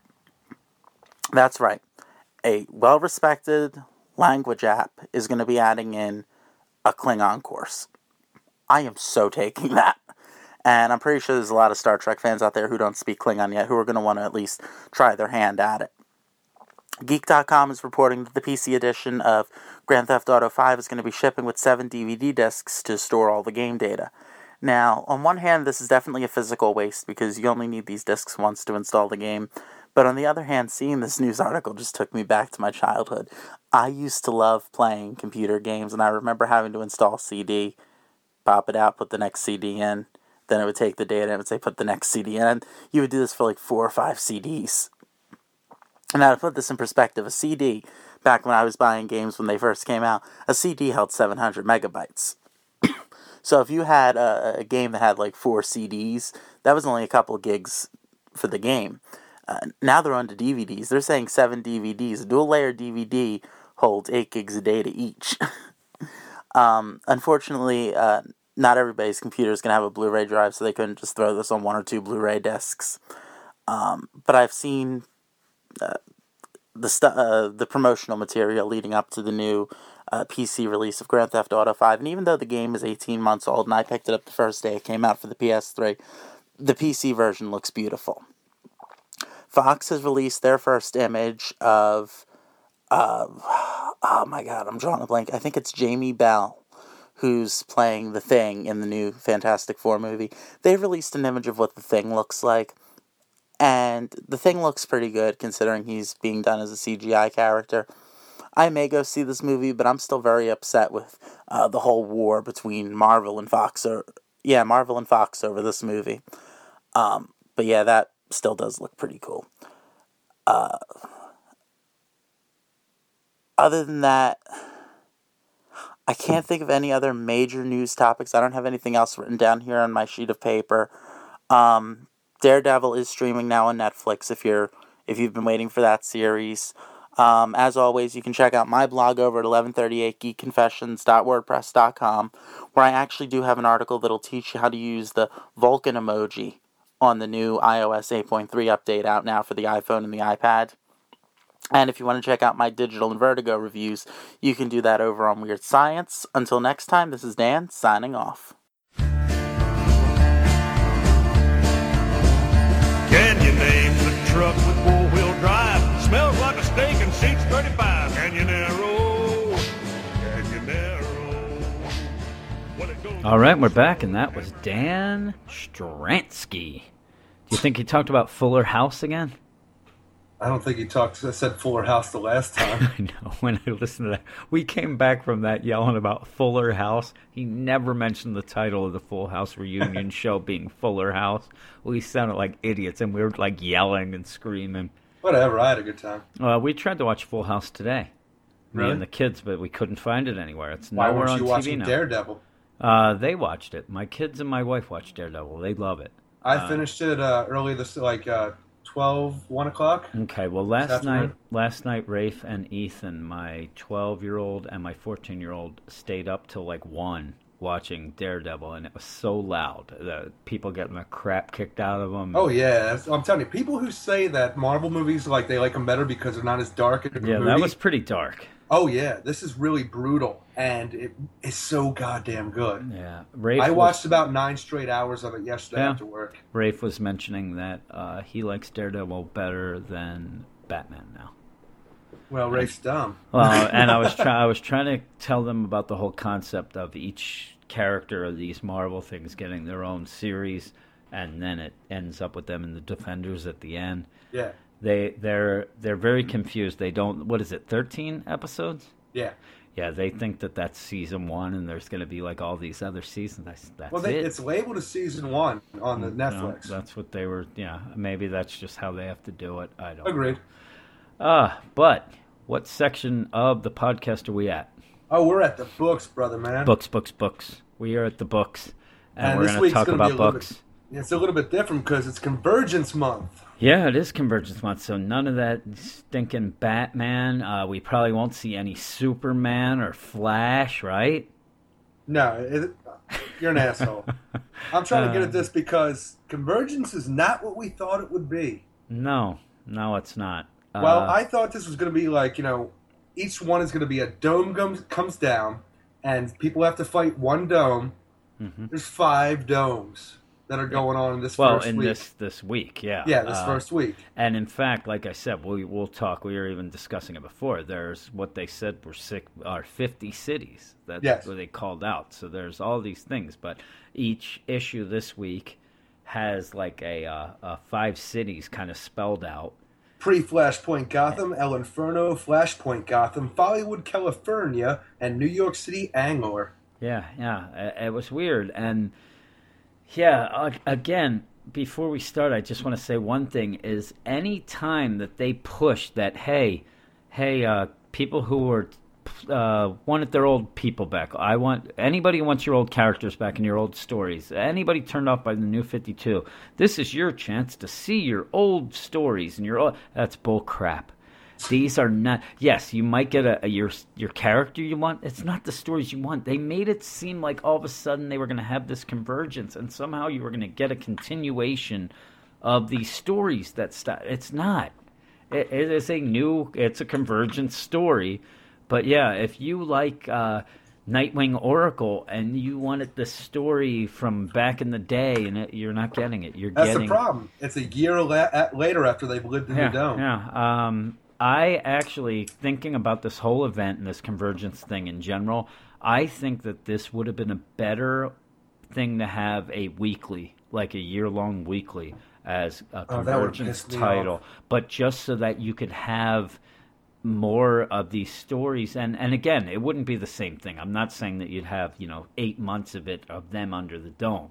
Right. I'm saying that just the event itself, instead of an event, just have a convergence title and be able to tell, because telling you, some of the stuff came off a little odd. A lot of these people in these quote-unquote cities are there for no apparent reason except to be there for these titles. There's a shit ton of heroes in pre-Flashpoint Gotham. Oh my God, there. Gotham is stacked. And every book, and you get these just like weird... your mom. Yeah, my little English muffin. They have the problem I have with some of these books is almost like the issue you have when you have a Batman solo title and a Justice League title, where when Batman's off doing something, you're wondering where the hell Superman is. Well, in these, you read a title, like you read a Nightwing Oracle, and things are going on, you're like, wait a second, if Superman's here, where is he? Or why isn't Batman reacting to this? Or why aren't they? I'm telling you, you're going to talk about Convergence number 1, and I'll talk about Nightwing Oracle, the next one. But I'm telling you, when this dome goes down, I would just expect Nightwing to get right on that phone and call Batman. And see what Batman's doing, and Tim Drake, and Cassandra and Cain, although I would think Stephanie that, Brown. and again, that's why I'm wondering why they just didn't have like the Convergence Bat family, because I'm telling you, they'd all be together. But again, I said I was very negative going into Futures End when some stuff like this would happen. So I'm a little more. I have a happier heart there, Reggie. I'm not gonna nitpick about the things. I'm just gonna take them as they go. Because if I'm going to go into every title and just say, well, where is this guy, or this doesn't make sense, it's not going to add up. So the problem is I'm still trying to establish the rules, because I think I have a certain mindset of what the rules are for each. Like for when I go into the first issue, okay, this is how shit's going to work. Yeah. And I go into the next issue, and things are a bit different. Well, yeah, and especially in the way they decide who's going to fight. Mm-hmm. Where they end up going, that was never a thing in my freaking books that I reviewed this week until I read yours. That was not in there. It's like, and also who, like how they get there, where they go. All the stuff seemed to go different in each book. Even there's little variations to the Telos, his little speech. Some of them use that, and some of you have been in an infinite crisis. I have a couple books that don't even say that. Yeah, for the most part, that is the speech that he gave in Convergence number 1. Yeah. Some played it off and some did not. Some paraphrased it. Yeah, well, that was the weird thing, is because I forgot that they said that whole thing, because it was cheesy. Some of you have been in a 0 hour, and some of you have been to Kingdom Come, and it was a little cheesy. And my first book, I believe they do not say that in Nightwing Oracle, and that was the first one I read and reviewed. Then I get that later, and all of a sudden it's that. I'm like, oh, what's going on? And I don't. We'll talk about it more in each individual book, but some of the things seem really shoehorned in and forced. But I'm going to go with it. So am I. But first we have Convergence #1 that you did. Yes, Convergence #1, written by Jeff King and Scott Liddell, with art by Carlo Pagulayan, Jason Paz, John Starr, and Peter Steigerwald. Okay. Man, Jesus. Yeah. But no, this issue really felt unneeded after having an issue 0, because all we're doing is reestablishing what we've already learned because of issue 0, which was thought of after the fact. Yeah. Like Jeff King had already written issue 1 and had to go back and do an issue 0 to explain it, because I don't know why they felt like they needed an issue 0. This would have been fine, but not only does it establish what's going on with the different, Telos taking over the dome cities now that Brainiac the Brainiac God is gone. Yeah. He's going to be, pitting them against each other. It's a big deal. It's Convergence. Yep. I'm getting the lowdown here, but I've already known this, and I really could care less at that point. I wanted the fucking story. Actually, I really think, well, first off, when it starts with Injustice is a little odd, the Injustice world. But what I think that this book really tried to force in the issue of what's going to happen with the Earth 2 society. Yes. That it seemed, and to me, it felt, I don't know, it felt odd that all of a sudden they show up and there's the big, where's your city? You don't have a city. And again, now I'm making the call that they win. I think the Earth 2 Society has to win. They have a book coming out. They can't die unless, of course, you tell me that nobody really wins, that they do fighting it. None of us really win. No, but do you think that that's what's going to happen? Because in almost all my books, there's people trying to team up right away. He spells out that you can't do that. Yeah. And right away, everybody wants to do it, which, again, it's a weird thing with this Convergence because you are getting some cities against each other where most of the people in the city are good in both cities. So you wouldn't think that, yes, you get Flashpoint, Gotham, and there's some bad dudes there. But for the most part, it's not even like, hey, Bane from this world has to fight Batman from this. No, it's like Flash versus Wonder Woman. Game. Yeah, I even added in my notes that, man, this would be the greatest fighting game for DC because you have an infinite amount of people fighting. It just comes off weird in this. But yeah, did you like the Injustice part in the beginning? Well, it was very odd because here it is where they're talking about the failed experiment. We have Superman. Honestly, to me, this feels like it takes place after Injustice #2. Yeah. After that would have come out, because instead of being in the Phantom Zone, Superman looks like he's been in prison and has an S carved over his eye. Yeah. Which I don't remember that from the game at all. The only thing that I can think of is that at some point the world did go under a dome.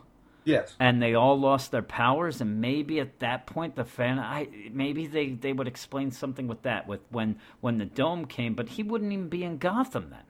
No. I'm assuming that it's Gotham City that they're in at that point. I don't even know that so he'd be in the Phantom Zone. He wouldn't have been there. So I don't know what happens, but maybe he was imprisoned, and when the dome came down, everybody lost their powers, and then that kind of led into this weird, I don't know. I don't know how he got that S. The problem is, like it says, the city is destroyed. It is completely destroyed, and Telos says it is a failed experiment. Mm-hmm. And the problem I see is the city was in ruin, but I didn't see any other cities there to do this, to come in and destroy it. Well, this is what I actually sent a message to you, but I also sent a message to Jeff King, or Tom King, I'm sorry. Jeff King. Or Jeff King. Why did I think it's Tom? I sent him a message because I thought possibly he could spell it out a little for us, but I think that the failed experiment isn't that another city destroyed that Gotham. I think that what happened is at first they were going to have the heroes in this one reality fight each other. And which we've already done in Injustice. Well, that's what I mean. Now this could explain that all along was this crazy thing with Brainiac and Telos doing it. That's the only that they got this reality. I don't know, but this, to me, that's the failed experiment. That Batman versus Superman was supposed to decide who was the big bad and who was the best, and it never really got resolved. And then, no, not at all. So to me, that's the failed experiment. Okay, we're not going to do this anymore. We're not going to pit these guys against each other in their own realities. We're going to get all the different realities, all these cities from all across the multiverse, and we're going to have them fight each other out because it didn't work out this way. And I think the city burning and Gotham being destroyed, that was the failure, that it just... Nobody won. I could go with that if they just would have said it in the book. Yeah, I just think that's just, it was an aside. And then on the site, Chisanga especially was worried that this would have something to do with Injustice, the book itself, because what's odd to me, what feels weird about this is the one reality or whatever that is still actually going on somewhat. I mean, Injustice is only year 4 of Injustice starts out in May. Yes. And he was upset, thinking, "Oh my God, Injustice is done. This is their way to." And I actually got a hold of Brian Buccellato. See, all this is a lead up for me to name drop Brian Buccellato. I got a hold of him and sent him a note, and he sent back that no, this I don't. He seemed like he hadn't even read any of this Convergence nonsense. He's like, I don't read comics. He's like, and I think I put what I put to him was, "Hey, unofficially or whatnot, I just want to be able to tell." With authority that it is indeed going." And he wrote, "No, you can say officially. We're finishing up. We're doing year 4. That'll be coming out still in May, and we're already into it. So there's no way that it's not happening." Which I didn't think it had anything to do with it. Like you said, it goes on afterwards.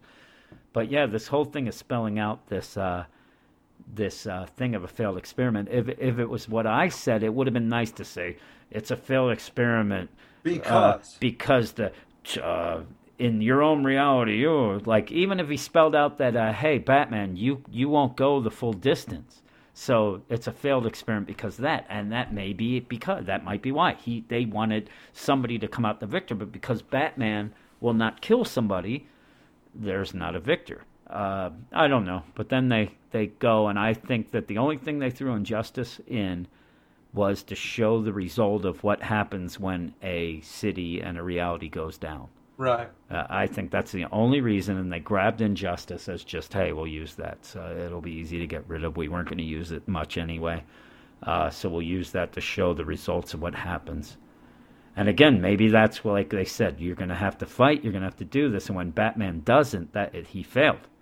I don't know how in my little reality of what I'm making up, it would explain the dome and all this, you know what I mean? Like, when did the dome come and why? If you think too much about it, it kind of does fall apart. But that's why I put it like way ahead of where Injustice left us. Yeah.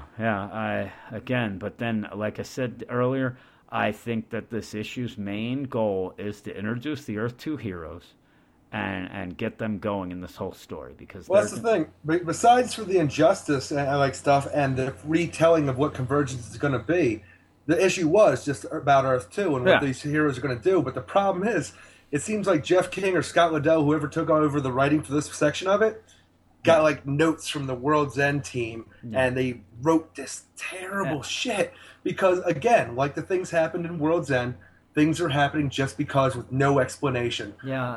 Dick Grayson is there. He's talking about how he's lost his wife. Doesn't mention his son we're used to. And he's like, I've lost a lot, and also he's yelling this, and the whole time, first off, again, I'm like, well, what about your son?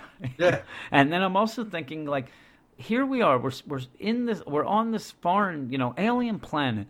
There's probably 6 of them? Yeah, I think something like that. There's a good chance that everyone there has lost everybody they know. There's only 6 people here. Anybody who had any sort of family, they're gone. So Dick crying the blues, I don't know how. It would be like me and you on an airplane, and we're the only survivors out of 180 people that in this plane crash. And the minute that I get to you, I start complaining that everybody I know is dead. There's a very good chance that everyone you know is dead too. No, they wouldn't be on a plane with me. Oh, that's true. Nobody would go anywhere with you. But still, you know what I'm saying? That and Jay Garrick calls him out like, "Hey, my mom, I don't know. She got it's so weird." I actually had a problem where he didn't even know who Dick was, and then all of a sudden he does. But then it's explained later. Oh, I know you war reporter. And then they have it's such odd dialogue too.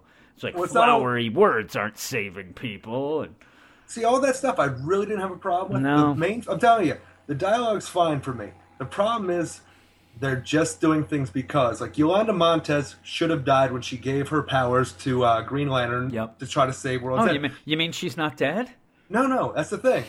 We saw her before World's End. She was just there. She's being a survivor with everybody else, but we have no explanation of why she's alive after this. Yeah. And then now, here she is now, happy that she's alive. Again, without any explanation. Yeah. And when they have to start battling Telos' fucking Mercury robots or whatever the T-1000s he has, she grows claws. And, hey, it looks like I still have some of the red avatar in me left. I'm like, why? And they never explain it. And I started cursing at the book. And my girlfriend yelled at me for cursing on a book, and I cursed at her, and then we had a big fight. It was a terrible night. You didn't Chris Brown her. Oh, God, no, I'm not you. Okay. Well, here's the other thing that it makes me laugh, because even they know, because when they say they have, like, little bit of things that I actually like, where when each character kind of comes out, they have a little placard type thing that explains who they are. And it says, Yolanda Montez, formerly the hero known as the Red Avatar of Earth, more recently alive, then dead, and now... And it's a big question. So they even know, like, Jesus Christ, this woman's supposed to be dead. And now she has an avatar power again for no reason whatsoever. She has the green. Or the red, I mean, right? Yes. Does Alan Scott, does he have the power of the green at the moment? I guess he still has a little in reserve, but not much. I don't think he has much at all. He says, I can't feel the green. So how does she have the red? I don't know what kind of life is on there. And, the red is any human living being. Yeah, but still, he's like, to me, that means when he spelled it out about that, it's just that there's no, you know what I mean? There's nothing. They're on an alien planet without any powers, but I don't know. I just thought it was ridiculous. All right. But no, I'm saying, the art wasn't bad, though. I liked the art. Exactly. And I gave it a 5.5 out of 10 just because... I did not need to learn about Convergence all over again, and if you're going to start writing for Earth 2 characters, at least give us some decent fucking writing for a change. It's been so long. Yeah. Well, a weird thing in all these titles, there's only one title, actually, this whole week that maybe two, that I didn't like the art. I think the art was strong in almost every title. I thought they did a great job, but I liked the art in Convergence. That's all. Actually, you know what? I'm looking at my notes. I liked the art. Some of the panel layout was confusing. I liked the art. No, but I said the art was good, but the panel layout made it a bit confusing at points, and I think that it did. Sometimes I was having problems going, but yeah, I would have given it like a 6.5. What did you give it? 5.5. Okay, yeah, that's not bad. But we'll move on to the next title, which is... That's pretty bad. Yeah. Convergence Nightwing Oracle #1, which was written by Gail Simone with art by Jan Drusma, Dan Parsons, and Wes Zioba.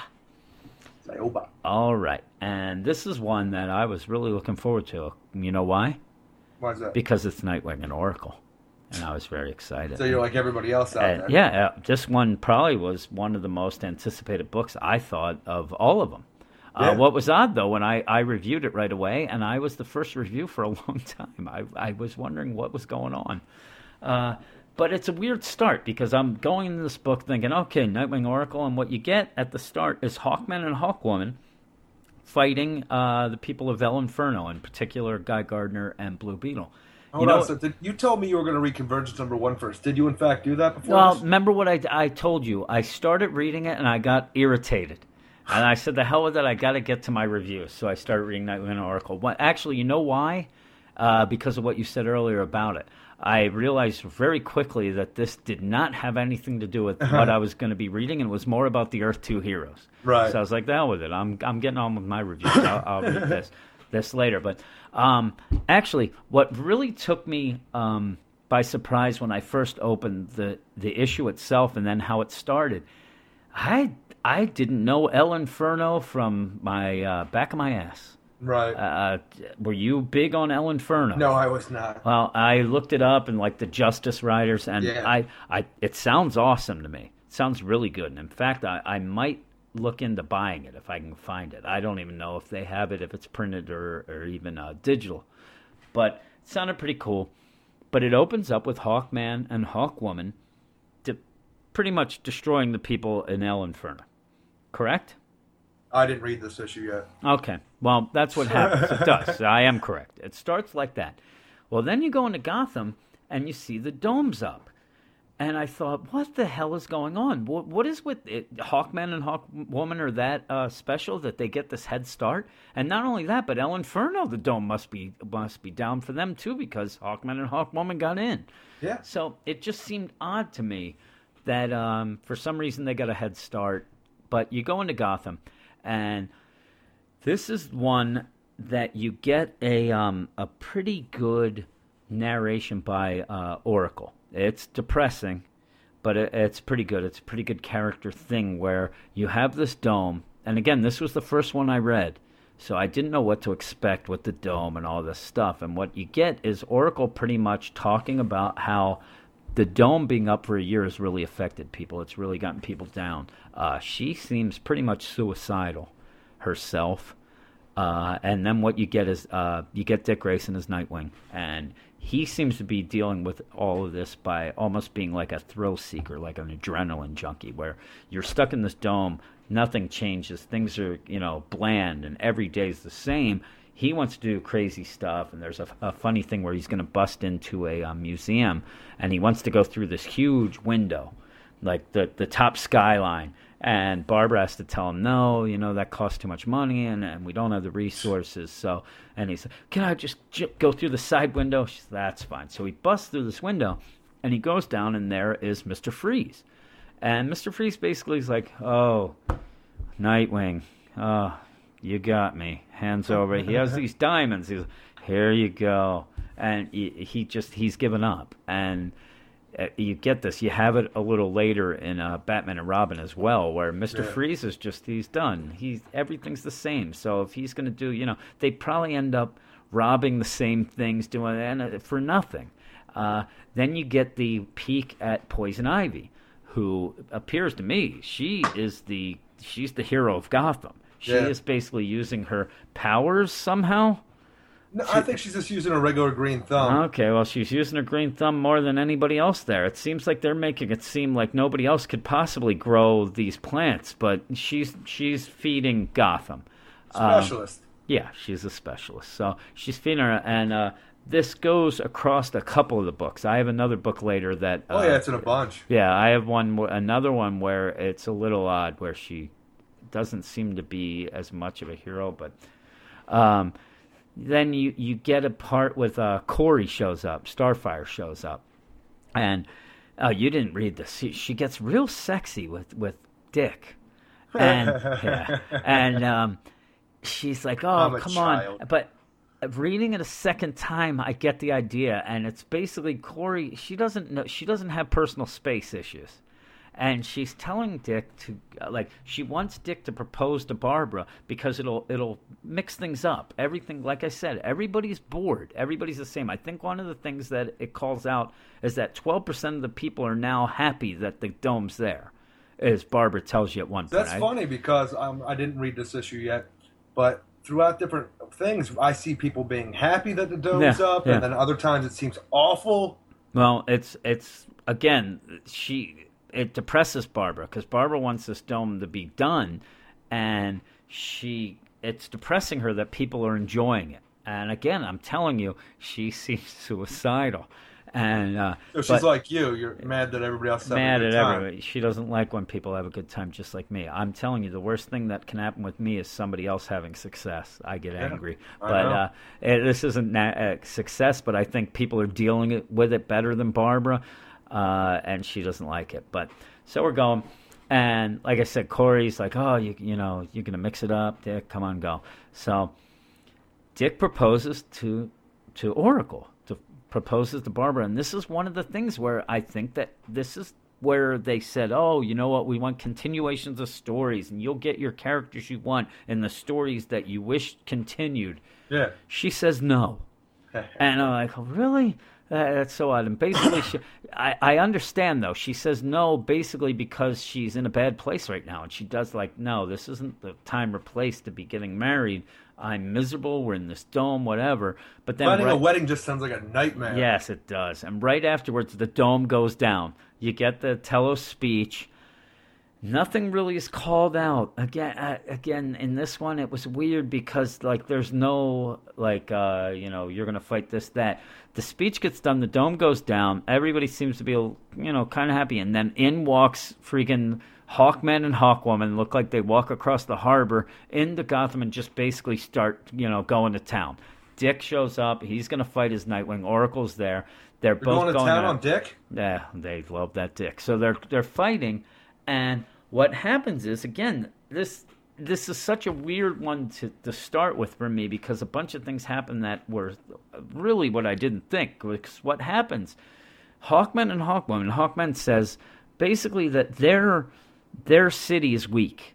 They don't think their city can win. So this is what we're going to do. We're going to forfeit our city. You win, but we're going to take refuge in the city. And so Dick and Oracle are like, Nightwing and Oracle are, well, what's the catch? There's got to be a catch. Why would we want to do that? It's weird because the catch is Hawkman and Hawkwoman would then take control of the city and start making their Thanagarians. They're going to replenish with the people of Gotham because they're pretty much what they're doing is they're saying, listen, we're the last two of our planet. We're going to do that. It's so weird. And obviously Dick and Barbara are like, no, it's not going to happen.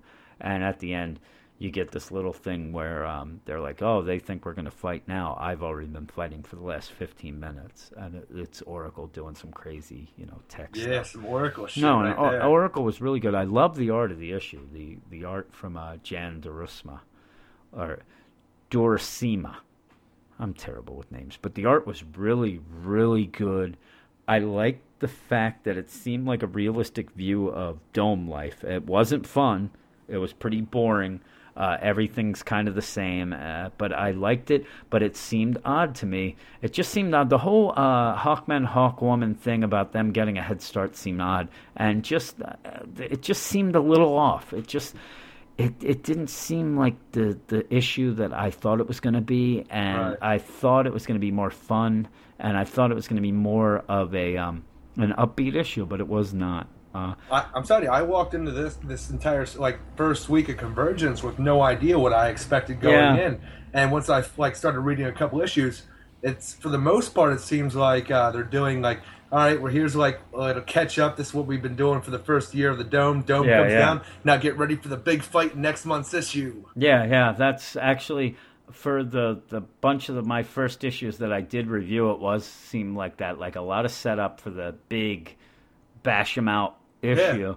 But then I'd say it's so weird, and I think that I'm afraid that next week when we get this next set of books with 5 different worlds, I'm guessing, or whatever it is, I have a feeling that it might switch it up even more. I think that I'm not going to get a full grasp of this whole event until next month when we get the second issue of the first time we see a second issue. That we'll see what's going on. But I gave it an 8 out of 10. I did like it. I really wanted to like it more. Yeah, I got to read this issue tomorrow. Yeah, well, your next one I liked. I liked it a lot. Convergence Justice League #1, written by Frank Thierry with art by Vicente Cifuentes and Monica Cubina. And I love Frank Thierry and Vicente Cifuentes. Yeah. Oh, I really like this issue. So I'm sorry, that's why I picked this one to go into first when I started doing it, just because of the creative team. I'm like, oh, this is going to be great. And then right away we find out how all the freaking, these characters in this book get shoehorned into Gotham. Yep. Jesse Quick is having her baby. All the girls of the Justice League decided they're going to throw a surprise baby shower for her, and the way to get everybody together in Gotham is we're going to go see a show that Zatanna has in Gotham. Yep. So everybody's got to go to Gotham. Well, Jesse Quick does everything quick, so she's going to have her baby early. Did you like the premise of how they got into Gotham? No, I did not. I didn't mind it. From all the other ones of getting the people in there, I actually thought that was pretty funny. It is funny. Yeah, I think it kind of even pokes fun at the whole process. I thought that was kind of fun. It is I'm saying right now my favorite way to get everybody where they need to be was Speed Force. Yeah, and if they would have gone with that premise for the rest of them, I would have been happy with that. But this is funny. Every hero came into Gotham because there was some sort of big disaster. It's something wrong with the time stream. Yeah. I like that. But in this one, everybody's together, and Jesse Quick has her baby right when the dome goes up. So everybody's stuck in Gotham. Then we jump to 1 year later, where it seems like everybody's used to their domed life, and the girls are just getting together again to have a girls' night out at the Belfry nightclub. Okay. Yeah. And we see that Mara's there, which I thought was weird. Mara's there, but we didn't see her with the rest of the girls originally. It was also odd because everybody else is dressed now they're dressed sexy, but they're dressed in kind of normal. Dressed sexy as hell. There's Mara. She's just wearing her normal outfit with the tiara. It's so odd. She's just sitting there. She's a mopey, she is mopey. She's mopey as hell. Yeah. Then the dome comes down, and then Flashpoint Aquaman First order of business when the dome comes down for Flashpoint Aquaman, he looks over at the pre-Flashpoint Gotham. Hey, this city has a Mara. Hey guys, go get that girl for me. Bring her over here. So they kidnap Mara, and the whole issue is pretty much the girls fighting them, trying to get Mara back, and then they're deciding, now that we have our powers, we're going to get our friend back. And I can't wait to see them beat the shit out of Flashpoint Aquaman next issue. Oh, yeah. He's all like, I have my aquatic telepathy back. I will put all the sea life against him. I don't know what sea life's in this dome. Yeah. Shit ton apparently from That's what I'm saying. In the dome, or when the dome went down, you can't tell me that the planet had it because it looks like a desert. But yeah, there's some weird aquatic life that was either in Gotham Bay or the harbor. There's some weird stuff, and I think it was just kind of just throw in a bunch of things. We're not going to think about it. Because I was thinking, it's almost like the joke about how pointless Aquaman is to a lot of other people. I love Aquaman, but everybody uses that joke. Yeah. But you have Zatanna, you have Jade, Vixen, and Supergirl gonna go get Mara back. And what do you have? Aquatic life. Yeah, aquatic life. Like I said, if it was legitimate, he'd have 5 trout and a bass. I don't know. He has at one point. Well, Kara punches that. Big octopus thing, right? Yeah. Yeah, where did that come from? I don't think that's in a harbor. And honestly, after a year living under the dome, I think they would have eaten everything in the harbor by then. Yeah, really. Yeah, later on in Batgirl, you see that everybody's eating hamsters. Fucking gerbil ways to cook gerbil up. Crazy. But I like that. We're making fun of the issue, but man, I'm saying it is enjoyable. Yeah, I liked it. I called it Girls' Night Out for my review just because it was fun seeing all these girls together again and just seeing them not be the superheroines, just be friends. I honestly just had a lot of fun reading this book. The art was great. Yeah. I gave us an 8.5 out of 10. Yeah, this was probably the issue that had the most of what happened when the dome was up to me. That was the major part of the issue, the dome still being up, and then, like you said, at the end, the dome comes down, and then you set up the big fight for next month. Yeah. What'd you give it? 8.5 out of 10. I probably would have given it the same. Good job, buddy. Thank you, baby. All right. My next one is Convergence Superman #1 by Dan Jurgens, written by Dan Jurgens, art by Lee Weeks. And I already said it earlier. This is my favorite issue of Convergence so far. And it was a good one. Yeah, it's also my favorite start of an issue. The beginning I thought was awesome because you have Superman. Now, again, you want to talk about ridiculous things. Superman, Lois, and Jimmy are in Gotham for a quote-unquote news convention. The generic news convention. It's funny because Jimmy to me, I think he might only say it once, but to me he says it 8 times, winking at Superman. We were here for the news convention. But the issue starts off with a guy running around, and what you find out, it's Clark as Batman. It's his version of Batman. Yeah. He's dressed up, and they even say, how does Batman do this, and stuff like that, or, leave it to Batman. Well, the thing I want to know is, where's Batman when this is going on? I don't think he would have liked this. I think he'd have an issue with Superman running around like this. But in the meantime, you also have Lois, who's on an earpiece. She's at home. Oracling this as shit up. an oracle. And I loved it. I thought it was great. But what you have is it looks like some crazy drugs. They even mentioned it's, when people always find a way to do bad things. The dome's up so they make their own crap. And Superman jumps down. Kind of seems like he gets in over his head. He jumps down. He doesn't have any powers. He's still athletic, but he gets down. Next thing you know, these guys pull out a flamethrower. They're just out of the blue. They have a flamethrower. And right as they're about to get it, and I'm telling you, this is no shock. Yeah, you're reading it. You knew this was going to happen, correct? Yeah. Oh, yeah. They're about to kill Clark. The dome goes down right at that instant. He's in this pseudo C-list version of a Batman costume. They get him with the flamethrower. Lois is like, "Oh my God, Claude, what's going?" And then he's like, "It's no problem." All of a sudden, out of nowhere, this flamethrower gets rid of his Batman costume, and he now has a Superman costume on. I'm telling you, this probably is the only thing that bothered me in this issue, because why does he have a Superman costume on now? I'm saying he's got almost a ninja suit on. Yeah, it's like almost like we said. It's like El Gaucho. Yeah. Where is any of this? It's just odd that he would run around with. It's almost like he had underoos on. I don't it's know. grafted to his Are we skin. supposed to think that his suit now is a superpower? Actually, I'm surprised he didn't use the solar flare. But the dome goes down. He's there. He didn't have that in pre-Flashpoint Gotham. I know, but they go back. He can fly now. He goes back to Lois, and again, it would have been a pretty cool reveal if him going back to Lois. Oh, I can't believe, because they really do seem to do like a don't show Lois's stomach right away. He goes in like, oh, and then all of a sudden you see Lois is pregnant, and I think it would have been a really cool reveal if it wasn't spelled out so many times beforehand. That's what the whole issue is about. Solicit. Yeah, that's what I'm saying. And the whole thing is like you get to see Lois and Clark with the baby and pregnant. I thought it would have been pretty cool, but yeah, that's no shock. They've gone on and on about it. But I also laugh because they don't know if it's going to be a boy or a girl. And she's like, "Don't use your X-ray vision." 'Cause I'm thinking, no, don't use that X-ray. You're going to kill that baby. Don't irradiate that baby. But they have Telos' speech happens, and the dome goes down. And in one of the weirdest reactions to anybody in these Convergence titles, they decide to take a break. They basically I was pissed off. Saying the dome came down before this when he became showed that he's Superman. I was pissed off on the way back that he did not see that he was not on Earth anymore and all the rest of the cities in the horizon. Not only that, but when he gets back to Lois and they talk, then they've now talked.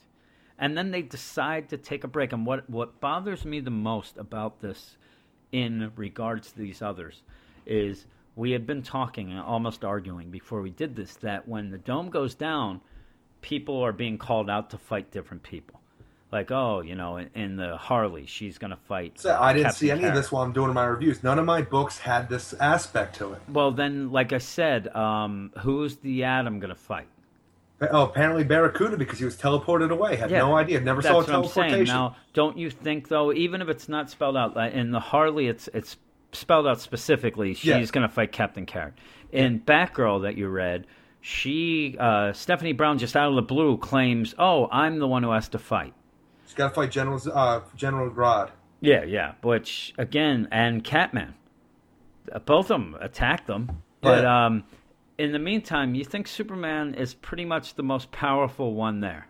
Oh, yeah, man. And it doesn't seem like he's called out to fight anyone. He just wants to go find out things. And that's how he runs into people. But in the other part that I loved about this issue, then, you get a peek at the city that they're going to fight, which is Flashpoint Gotham. In the others, it was always like this generic type of thing where, we're going to fight.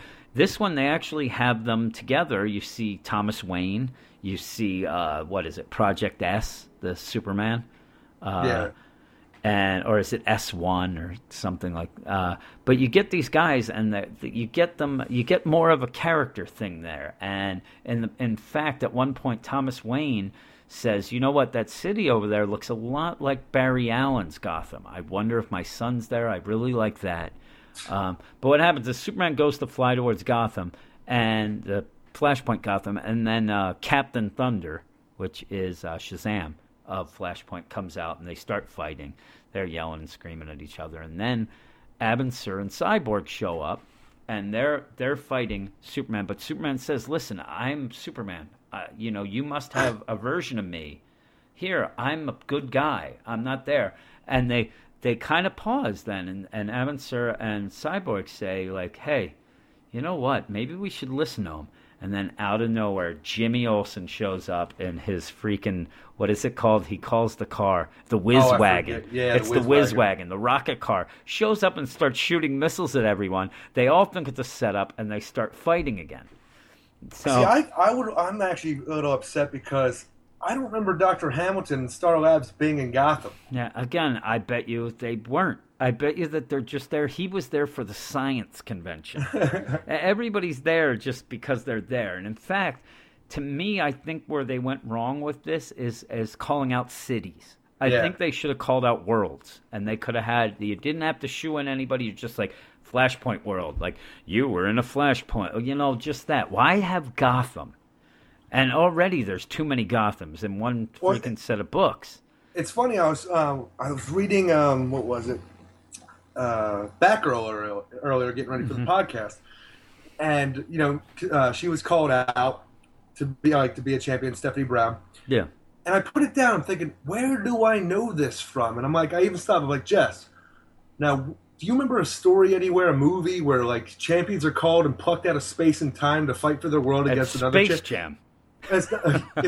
No, I realized, and I'm like, I'm an idiot. It is Marvel versus DC. Okay, yeah. This is exactly what Marvel versus DC was, just on like a city scale with more going on. Well, again, but that's what it is. It's not you were chosen at a certain point to fight an opponent. Yeah. Well, that's the same thing as Secret Wars coming up with Marvel. It's going to be the same thing. They just have a planet where it's going to be like this continent is this thing. Again, I think that they messed up by having actual cities. Yeah. Because obviously they didn't think ahead of that. Like, oh well, we'll have Gotham, but we need Superman, so we have to have a reason for this, and everybody's in the city. Yeah. But like you said, maybe it would have been that they had this crazy thing happen in Gotham of it. Like, if you're going to have it, have every Gotham then. Just have all of them be Gotham, and just all the heroes in each reality react to the same type of issue, like this chronal disturbance that they had in Speed Force. And then, and even explain it that in every Gotham throughout the multiverse, this one event happened, and the people who they thought were worthy would be the ones who would react to go save it. But yeah, I just, to me, it's odd. But yeah, at the speaking of odd, at the end of this issue, and it's Subject 1 is what Superman was, the Superman Project. All of a sudden, when the dome there goes down, and all of a sudden he sees Lois, he can tell she's around. He takes off. He takes off so fast that he hits Superman, who's on the way to the other his Flashpoint Gotham. He goes up to find her. In the meantime, again, Superman's fighting Cyborg, Abin Sur, and Captain Thunder. And Subject 1 the issue ends with him showing up. Lois is there, and she's all frightened, like, who the hell are you? And he's like, oh my Lois. Superman. Oh, my Lois, you're the greatest. You're the kindest person I ever met. And then the last thing is seeing Superman fighting the other three heroes of Flashpoint. And again, we're at the next.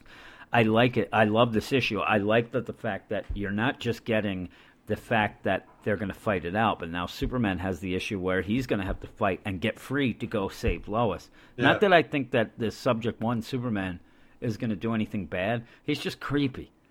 And creepy as hell. And maybe you're going to get the idea of him kind of going a little ballistic when she doesn't accept his love or whatever. Like, she's like, you know about that. She said, yeah, all the time. She's, get away from me, and then he'll freak out. And they do kind of mention in it, for people who don't know anything about Flashpoint, that, you don't know about war. But which leads to me one thing too, is that do you find this event so far friendly to new readers absolutely who not. Don't know anything about, like, absolutely not. I actually started reading Flashpoint today. I was having a good time with it, but I know the concept of it. I've watched the animated movie, and again, even so, I've seen a bunch of the things. I know the story. I know what happens. People who wouldn't know about Flashpoint would be so confused. Again, El Inferno, you don't really need to know. It's just like, Angor. Look it up, or Angor. But if you don't know Flashpoint, if you just came in at the New 52, you're so confused now. And I don't know that it's not good for those new readers, and I don't know. I wish that we had, and if anybody out there is listening and want to write in, tell me if you are an old school fan of these characters and these stories, if this is what you wanted. If this is like, oh, right, now we're back. Now I got Oracle or whatever. If this actually makes you think that, or if you're like, Jesus Christ, this is ridiculous. Well, that's one thing. That's why they have in the back of each book a little like catch-up. Hey, in case you forgot 5 years ago, this was happening. That's what we're dealing with. Yeah, it's still. But again, that usually is the say Nightwing Oracle. In the back, you learn about Nightwing and Oracle. That's fine. But I'm talking about like even the other things, the side stuff. Right. Like I said, Angor. It's in the back. It doesn't really spell that out, right? It's more about it's about the hero of the book, and of course, to sell the books, the hero of the book is usually somebody who everybody knows. Speaking of knowing, did I say? I gave this a 9.8. I loved it. I thought the art was great. I really liked it. I love the art. Yeah, I thought this book was really good. I didn't like your next book as much, though. Oh, Convergence, Batman and Robin, #1. Yeah. Written by Ron Mars with art by Dennis Cohen, Klaus Johnson, and Chris Sotomayor. I was not a fan of this book either. No. It was okay to a degree. I did not like the art. No, this is the one that you said that I make the claim of pencil heavy, right? Yes, I believe this one is a little pencil heavy. Would you agree? It is pencil heavy. I think it is a lot of scratchy, I like to call it. Yeah, it was very pencil heavy. We get a little info about Poison Ivy feeding Gotham here. This is the first introduction I had to this concept where she's feeding the Penguin and like some other Gotham villains want to try to take that away. And it's like, you know what? People should be paying for you feeding them, and I'm going to take a bit of that. Basically, that's the smack a child and kick a puppy. Because, man, that's about the worst thing you could be doing at this point. It's pretty low. But no, it's all that. Batman comes in. And Damian and Batman, and they're getting, taking care of business, and then eventually Red Hood jumps in to save the day because Batman gets attacked by Killer Croc. And since Red Hood's there, Damian gets really jealous of him. Yeah, he's jealous. He's jealous as hell. And that's the whole thing, is this whole book, we had this beginning, which is really cool. It's just, hey, this is us after a year in the Dome. We're still fighting bad guys. Shit's still going on. Don't worry, kids. Oh, there's Red Hood. He's been in hiding for a year. Damian, don't worry about him. I'm worried about him, Father. Yep. Hey, you're going to replace me, Father. Yeah, Yeah, Damian's a dick.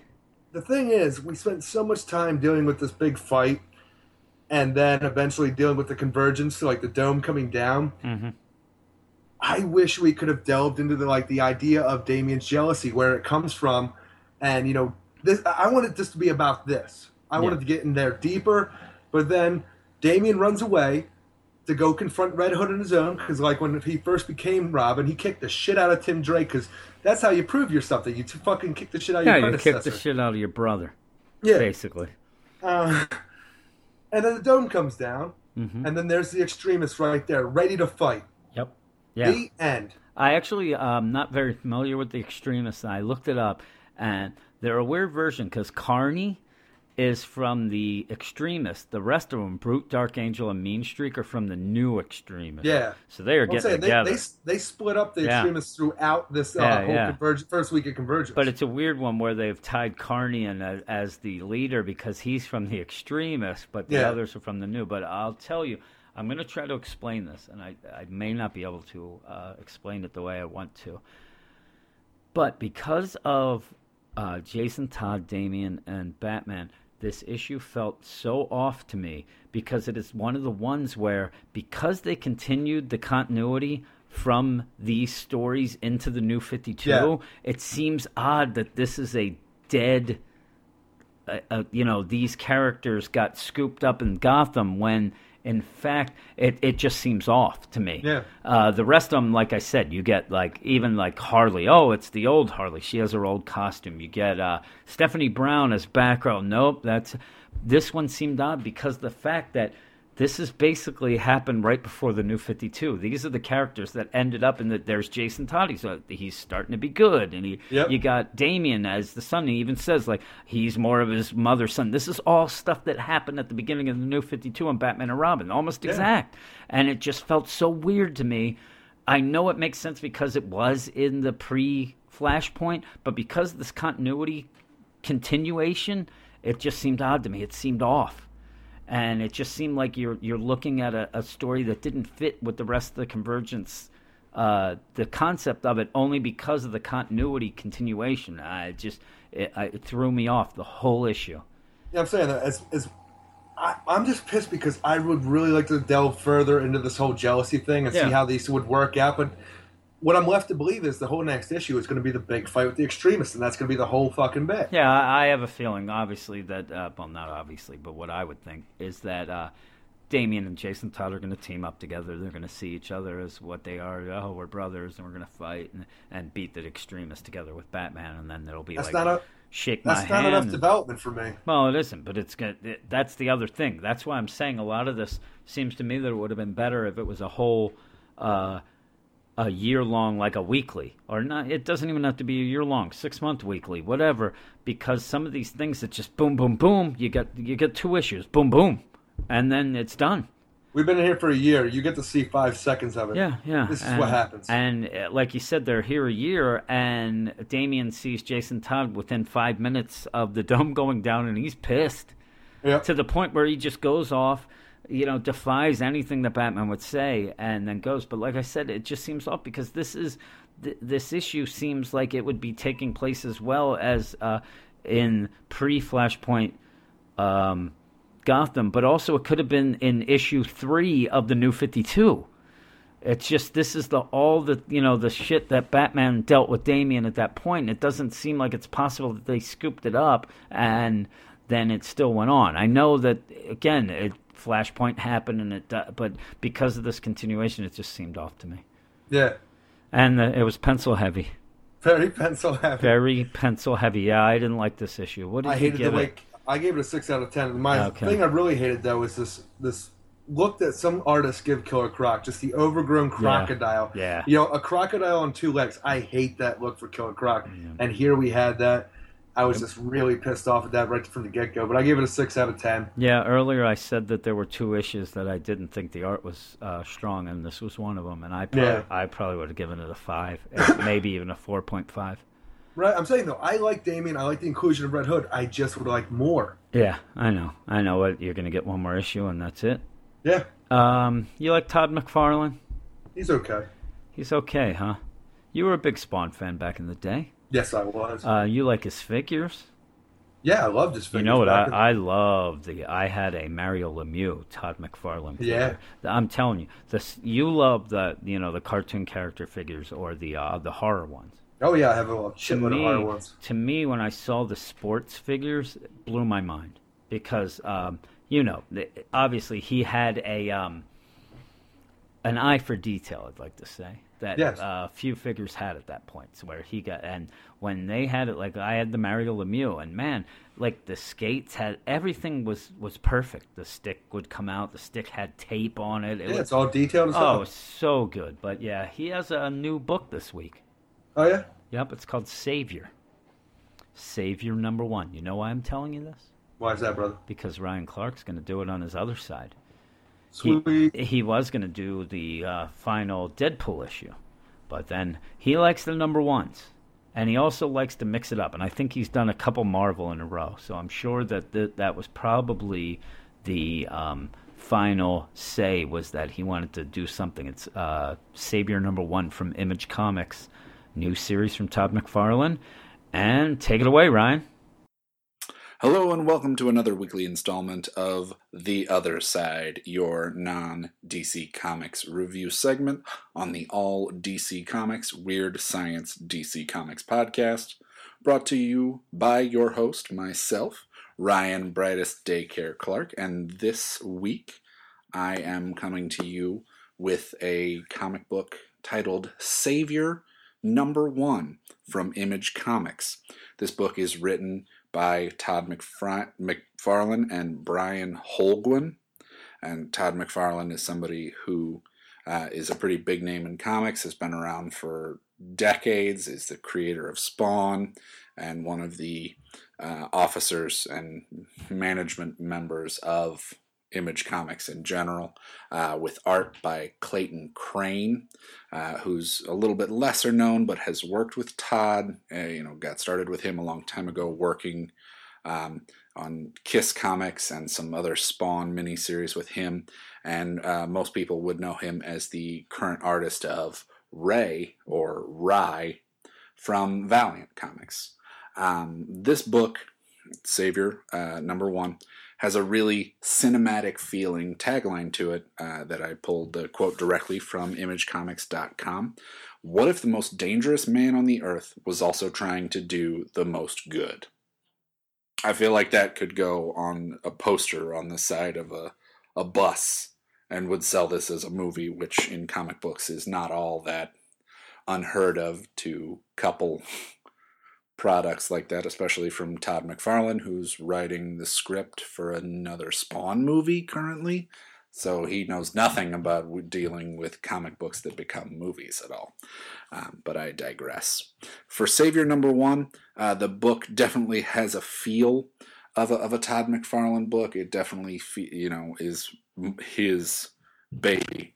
It feels very similar to a lot of the sequences you see in classic Spawn books, where he'll dedicate entire panels of visuals and dialogue or narrative to like TV news people, and the things that they're saying is blocked in the page, which shows up here, which is very, very much a thing that he's sort of made his own, that I feel. The story follows a young reporter, Jill Bennington, who was witness to a grisly attack in the opening scene.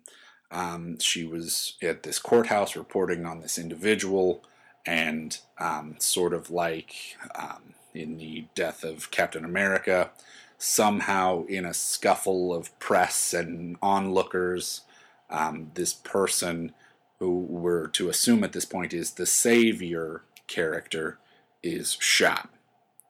At the end of that scene, we flash back to her 6 months prior, where she's in this town. She's speaking at a local high school, doing some different things as far as it pertains to her job, and she's dealing with some family, we assume, of hers that's in the area, and her sister. She and her sister are having a conversation in the vehicle, and we have what is, spoiler alert, a giant airplane drops out of the sky in front of them. There's a huge plane crash. It's a wreck, and she jumps out and immediately starts, going in to help people. There was a scene to me that really felt like it was a shot-for-shot adaptation of the airplane scene in Nicolas Cage's film Knowing. So again, the cinematic comic book crossover thing is pretty heavy at this point, and anything that has to do with Nicolas Cage I'll sign on for. So if he's going to be in this movie, Savior, the comic book movie, I'm already on board one issue. But this is not that, so I digress. During the chaos and the melee that ensues, in the comic book, we see a man emerging from a field sort of adjacent from where this accident took place, carrying a victim. We assume it's a victim and not a corpse, just to be positive. There's no need to be morose about it. But we really don't know anything about this character, and we don't really get a lot more from this character at that point. The last page really focuses in on this person and then ends without giving us a lot of backstory, without giving us a lot of information as far as to who this person is or why we should really care about them at this point. We can assume that this is the person who's involved in the shooting from the first scene, but that's not explicit. It's just something I'm inferring, so maybe I'm completely wrong. I thought that this was a solid first issue. It definitely was not as powerful as I thought it was going to be. It does set up a lot of things. It's putting a lot of different pieces in place for the issues that follow. The series itself seems like it's got a lot that it still has to do and that it wants to do. The art is really high quality. Clayton Crane has a very unique style that really sort of works very well with the way that Todd and Brian write to create something new and very different. As much as I can gather from a single issue, it's new and different so far. And it seems like that this could become a very interesting story. It's definitely not a traditional comic book. There's no superheroes, there's no punch fight, there's no girl in distress. Our main character, as of this point, is a female, so already it's put superhero comics and comic books in general on their ear. But it was definitely interesting and engaging, and it was fun to read, while the story was not altogether that much fun, because there was a shooting attack and a horrible plane crash. So if that's your idea of fun, this book is going to be a riot for you. It was not fun for me in that manner, but it was a really interesting book to read. So if that's the kind of thing that interests you, you should go out and pick up Savior #1 from Image Comics. As always, I have been your host, Ryan Brightest Daycare Clark. You can find me at BDC Comics on Twitter, at tumblr.brightestdaycare.com, where I post all of my reviews. And I do have pages on Google Plus and Facebook where you can find and like me as well. And until next week, I will see you on the other side.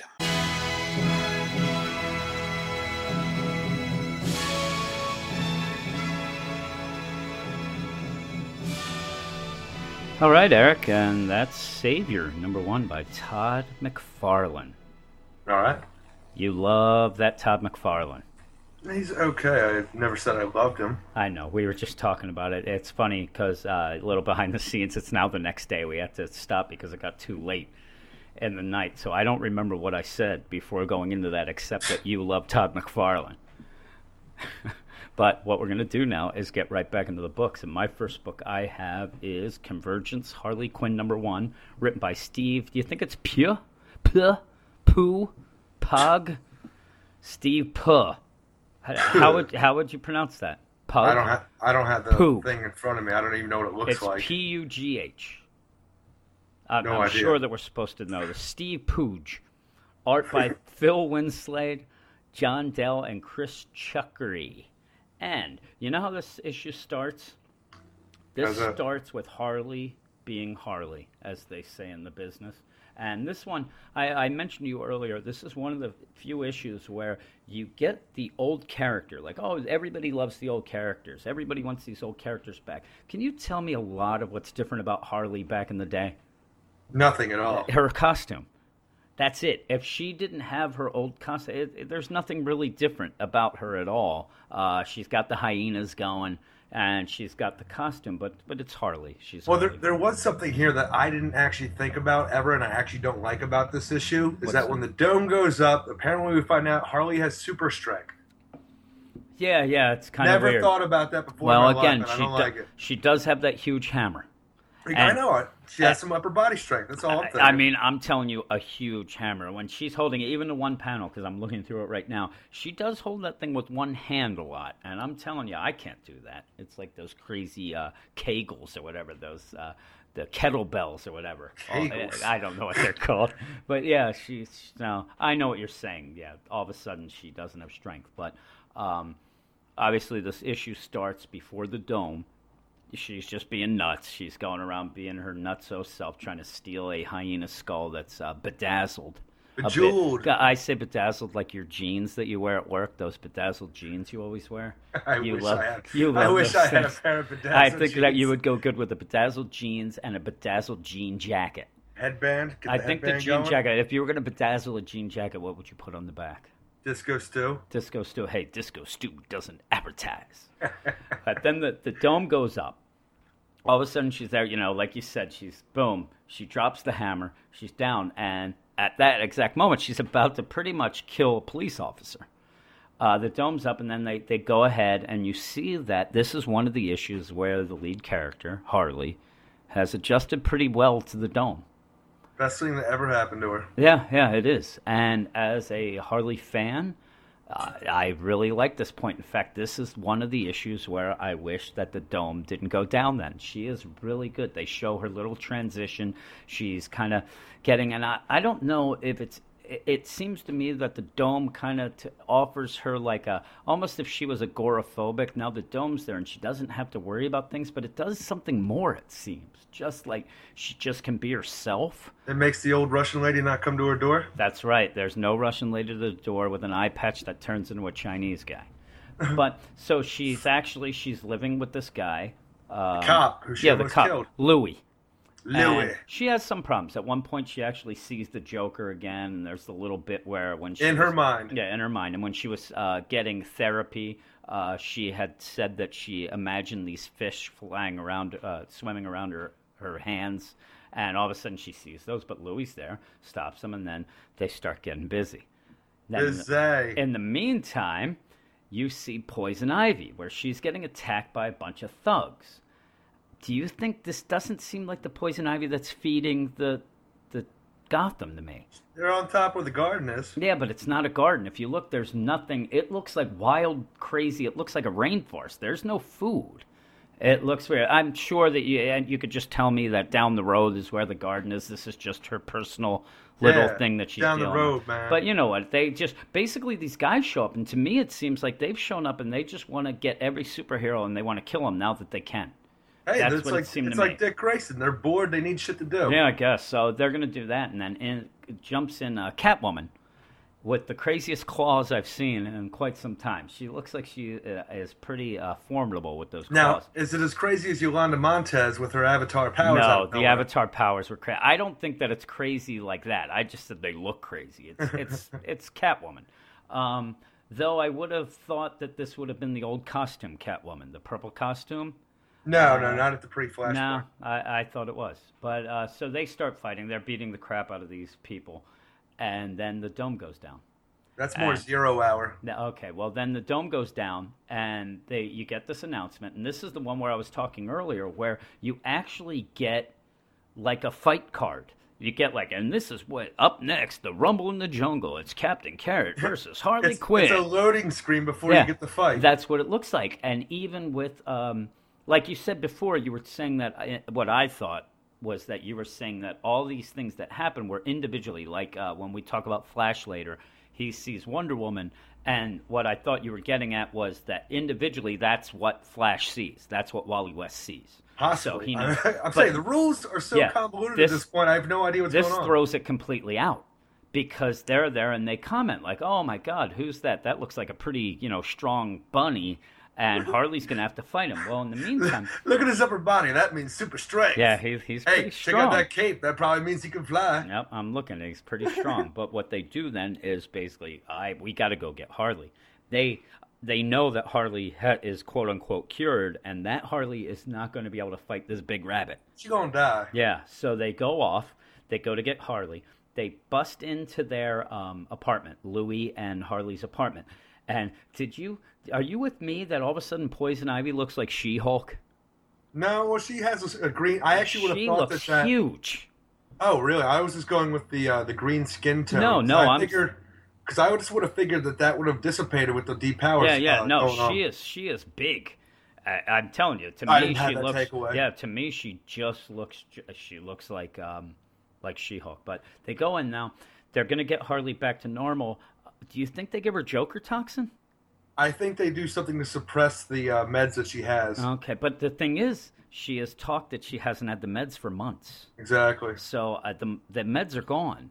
So I don't know what's going on. And what sort of injection are you going to get that suddenly gives you a costume? Because she goes from a panel where she's laying on the ground. They say, "Oh, we're going to have to get the old Harley back." Then she is sitting in a chair, and she got, She-Hulk, or Poison Ivy, says, "It's done." And then that's when you see Harley, and she is fully dressed in her old costume. And then she goes into a transformation. It was a very odd panel, because I don't know if they want you to believe that Poison Ivy dressed her real fast. Yeah, it seems like she would have had to... like her powers returning. That's what I'm saying. I think it was just like, hey, let's get to it. But it was odd to me when I was reading it. But, yep, she goes. They asked her how they feel, and then in the last panel, you see her with a lot of jokers around, the fish, everything, and she says, "I feel hilarious," and she's back. And it's sad. Actually, it was sad to me because they're using her. They have to use her, or the city's going to go down. But poor Harley, not only that, she's just going to die. Yeah, the best time of her life too. She was having it, and now, she's off to fight. Captain Carrot.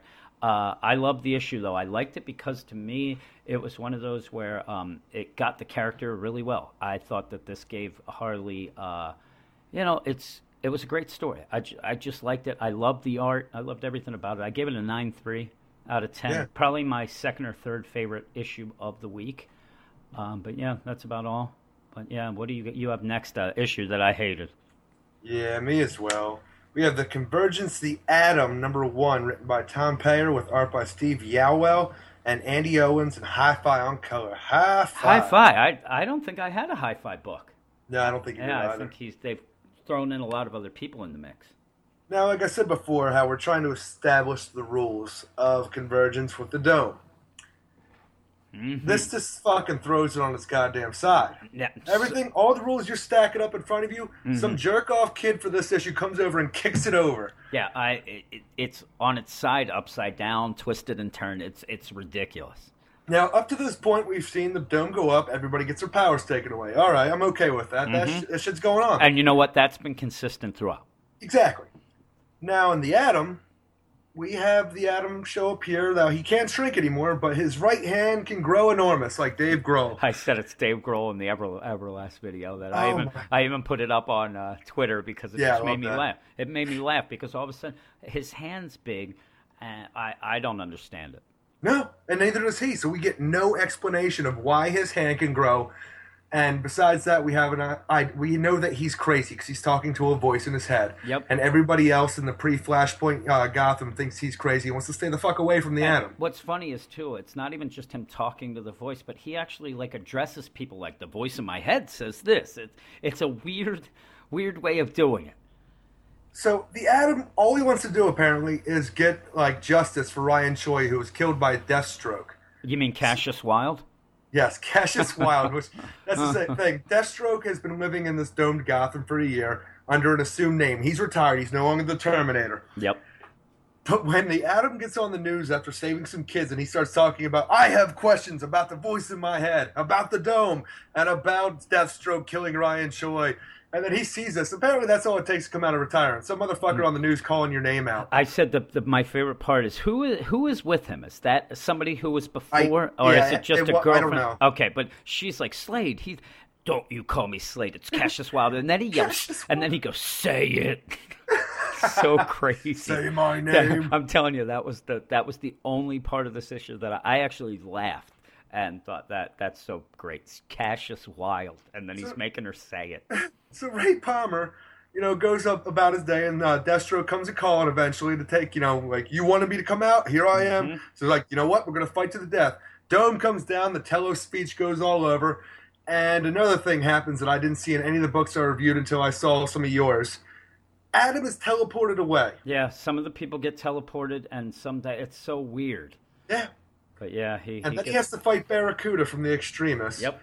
Who, now that he can shrink again, he handily takes out. But the problem I see here is, he shrinks, but then his right hand still grows. I know. Well, the one part I thought was funny is he's there, and he's pounding his fist in the ground. It reminds me of Charlton Heston at the end of Planet of the Apes. You maniacs! No! You blew it up! Damn you!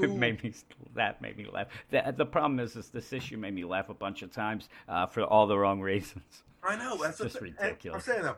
And then, so he takes out Barracuda. We have no answers to any of the questions that have been brought to us for this issue. And then it ends, and Ryan Choi's behind him. Yep. Hey, Ryan, you're alive. Yep. And all I'm left thinking is that somehow when the dome went up, Ryan Choi was tiny inside Ray's head, and he's been the voice talking to him this whole time. But I don't know why he didn't say, hey, I'm Ryan Choi. That, or it doesn't make sense that if he was shrunk down and then lost power, Why wouldn't it? I mean, he would have killed him. Ray would have been dead. This is what I'm going with right now. I don't know. There's just Ryan Choi standing behind him. Hey, Ryan, you're alive. All right. Yep. Yeah. Oh, that's what I think happened. I think he was stuck in his head. Somehow he had a voice. It wasn't like in his mind. He was just screaming, and somehow that led to that crazy hand. That's all I can think of. Because it doesn't make any sense to me, and we have no answers for this issue. So I really did not like this.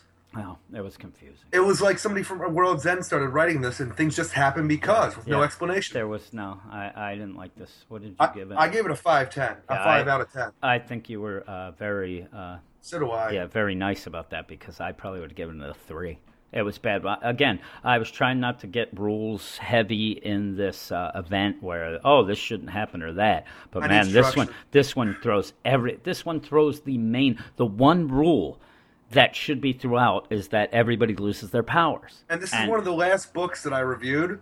So I had already established all these rules in my head. Then I get into this, and everything's on its goddamn side, and I have no idea why. Yeah, it was crazy. But next book is one that I liked that I did was Convergence Speed Force #1.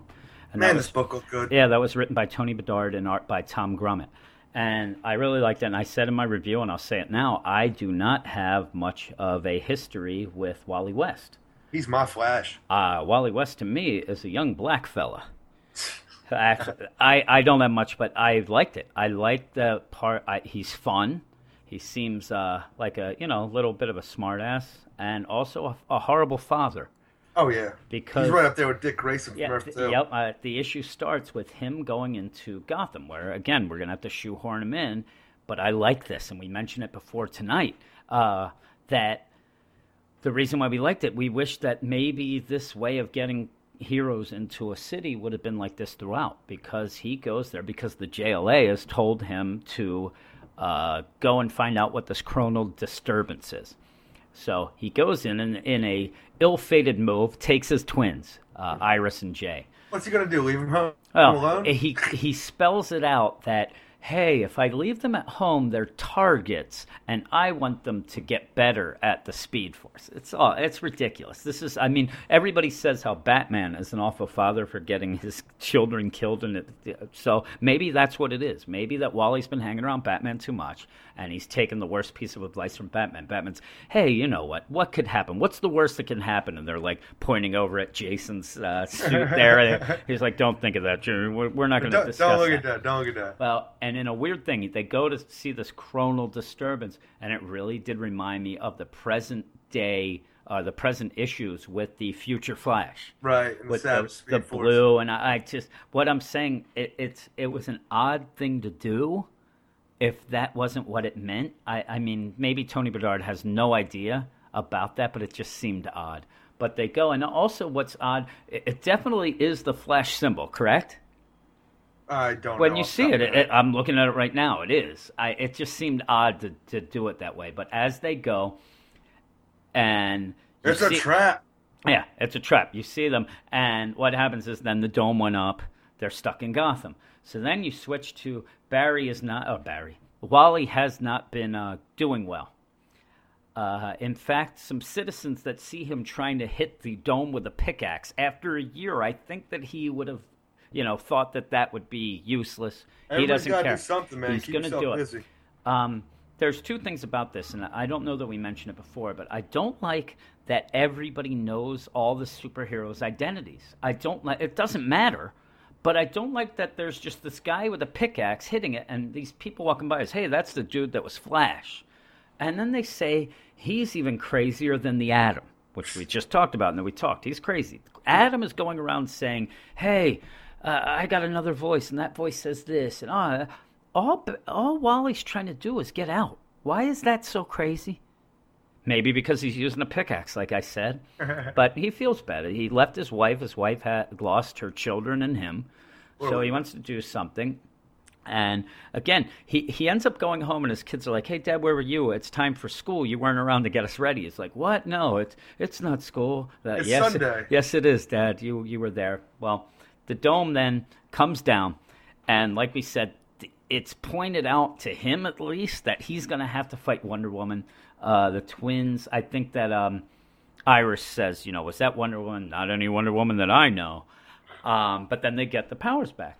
And I really like that. And all of these, I think that this one spelled out more of how great it was to have that. This and maybe the Titans, which we'll talk about when they could fly. But this one, I keep saying Barry. I'm so used to Barry being Flash for me.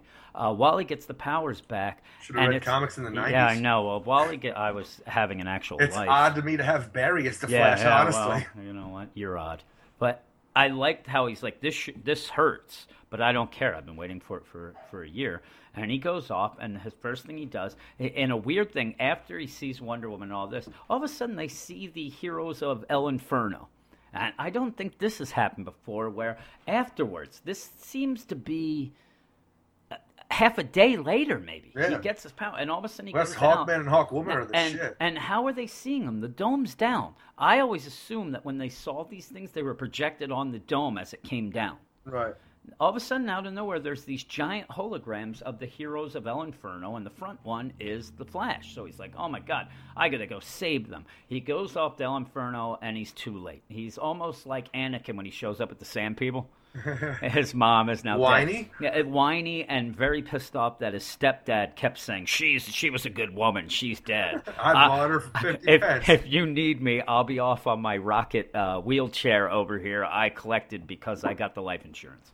That's what it reminds me of. And instead of killing everyone, even the children, Wally then says, oh, my God, I'm going to go, and goes on a whirlwind tour of convergence cities with his kids again. But his kids kind of get sucked into him because of the Speed Force. They arrive there with him. So They're they bound go. to him. And I know that we talked earlier, before we even started the podcast, that you didn't like this. You didn't like them seeing the different cities. No. And I liked it because it showed me that, yes, these books this week are going to focus on these 5 cities, but that doesn't mean these are the only cities. They're on one planet. I'm saying, though, but what's stopping any of these other cities from joining the fight?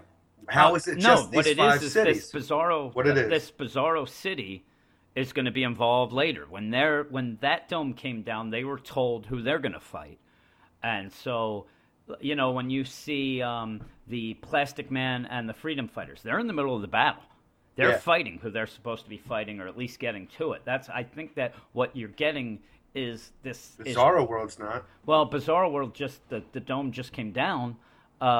You see Bizarro there, and he looks confused, but he might just be like, what's going on? That's confused, all right. And then you go through, and I don't know, what was the other city? It looks like, to me, it looked like... Hollywood, California? No, a Kryptonian city. Is that actually a Kryptonian city? I don't know what that is. Yeah, they actually go through, and then there's even some, what appears to be Hawkmen involved, but with flash bolts. It's a weird thing. Those are the Guardians. Okay, so that's what universe. It's the antimatter universe then he goes through. So he's just speeding through all these, and because he's so fast, he can travel this distance, and he just goes through these. Then he goes through Follywood. And again, there's Jay there. It's like, come on, Dad, let's stop. It's like a living cartoon. I'm like, Jay, listen, son, shit's going down. It's not fun time here. He's just going around, and yet the son, he wants to stop and just check out these cartoons. They go back, and then they realize it's Disney World all of a sudden. I want to check it out too. And also at this point, Wally is kind of lost. He can't find Gotham. They can't find their pre-Flashpoint Gotham is what they're looking for. But then they go to Return, and they have a follower, somebody who is faster than Wally. They say, and who was that, Eric?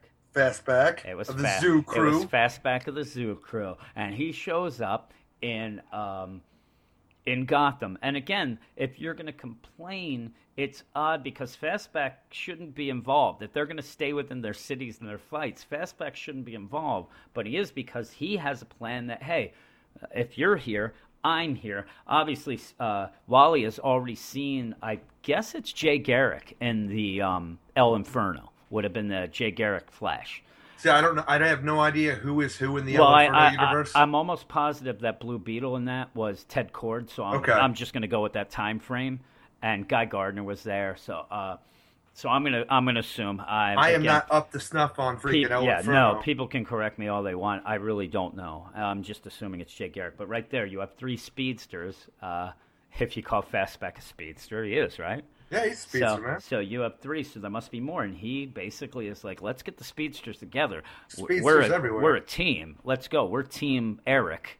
We're Team Speedster. Let's go do it. And then out of nowhere, Flashpoint Wonder Woman shows up. And if I've seen the animated movie, I've read a bit of the thing, and I'm telling you, there's probably nobody more badass than Flashpoint Wonder Woman. She means business. Oh, yeah. She likes castrating males. She does some crazy stuff, but it ends. And again, it's all a setup for the next issue to fight. But I really liked it. I liked this issue a lot. This issue looked fantastic. Oh yeah, I love the art. Said it's like the colors popped. The colors were great, and all of that combined to make like a very cartoony book, but also I'd like to say that it was a fast-looking book. Everything had motion to it, everything going, which a Flash book should. Yeah. And what did I give this? I gave it an 8.5. 8.5 out of 10. Yeah, I probably would have given it an 8. Yeah. Just the main reason I would have dropped some points or whatever is that it's the rules, man. It's goddamn rules. I know. Well, like I I don't know said, what the fuck they're doing. Yeah, I'm not going to go with the rules. I know, like you said, I loved the fact that he saw these other cities, because then to me that made it more like a whole planet. Yeah. That yes, they can go, and I'm hoping that at some other points, maybe in the actual Convergence numbered title, that some of these guys end up teaming. They all seem to want to be teaming up.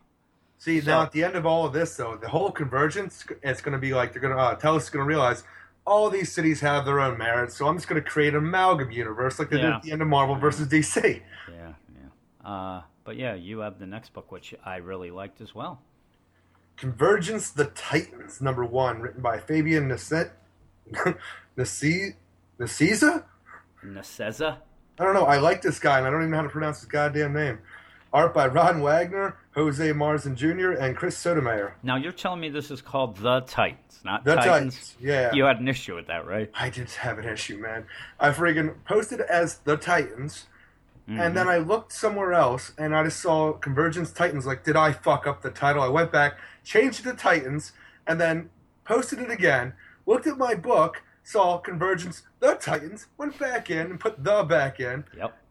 Oh, my God. It is The Titans. Yeah, it's The Titans. Yep. And this is my favorite issue of the week.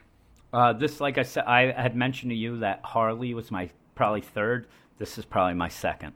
Yeah, while it is The Titans, all we're getting in this issue is Roy Harper, Donna Troy, and Starfire. But even with it's those characters, primarily a Roy Harper story, and I loved it. Especially, just getting into a personal look. Yeah, I mean, you can tell right away. They have a whole, I messaged you, this montage, to the point where even some of it is in old print style. Yeah, it was good. It's so good. And My ward's a junkie. Of course it has that. It's so great. It has the junkie. It has the birth of a star. It's so good.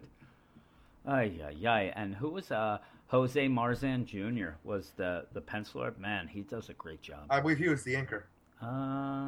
I'm looking at it now. Oh, you're right. Ron Wagner was the penciler. Yes. Jose Marzan did a great job inking, but no, Ron Wagner's art was so good. At the very beginning, I love where you go, and the first page is the old Teen Titans. They're all the young guys. Oh, it's so good.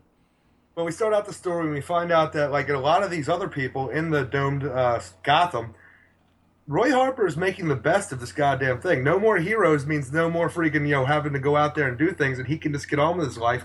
Even though he's lost his daughter Leanne, he's doing these great things like taking a grant from the Wayne Foundation and working with kids and displaced families as a way to make his daughter's loss worth something. Oh yeah, he has the orphanage, I guess it was. What was it, like the Boys and Girls Club? Yeah. Do you like when he showed up and then one of them yelled, "Make it wiggle"? I was like, what? He's like, "Morning, everyone. Hey, Roy, show us. Make it wiggle." I'm like, what is going on? Yes, what is going on? That's why he has an orphanage. He doesn't have parents to complain.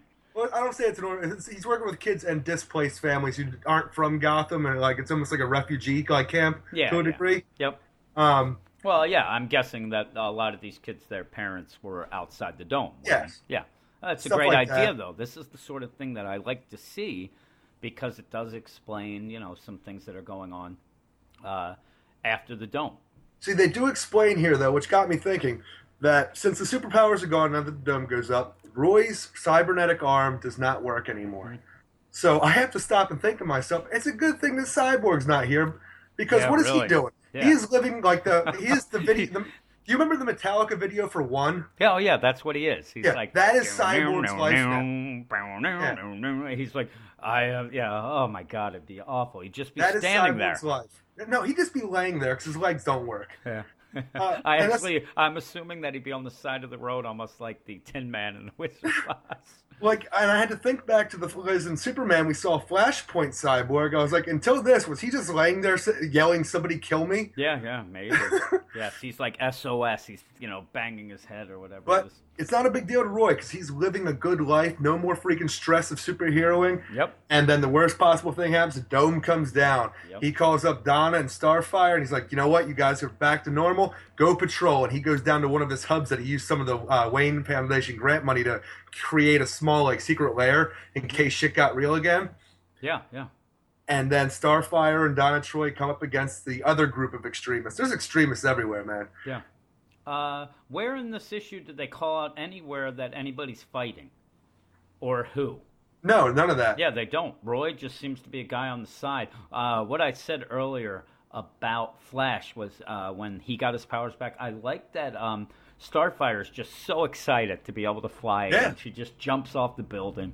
And she's like, well, we got to go patrol. Like, can't we just take 5 minutes? Yeah. This is so good. Well, you got to realize she's also just got done the photo shoot earlier. That was what they've been doing. They've been getting along by Corey being a supermodel. And I don't know, do you think Donna is her agent or is she taking the photos? Yeah, it's weird because when she comes out, she doesn't have a camera.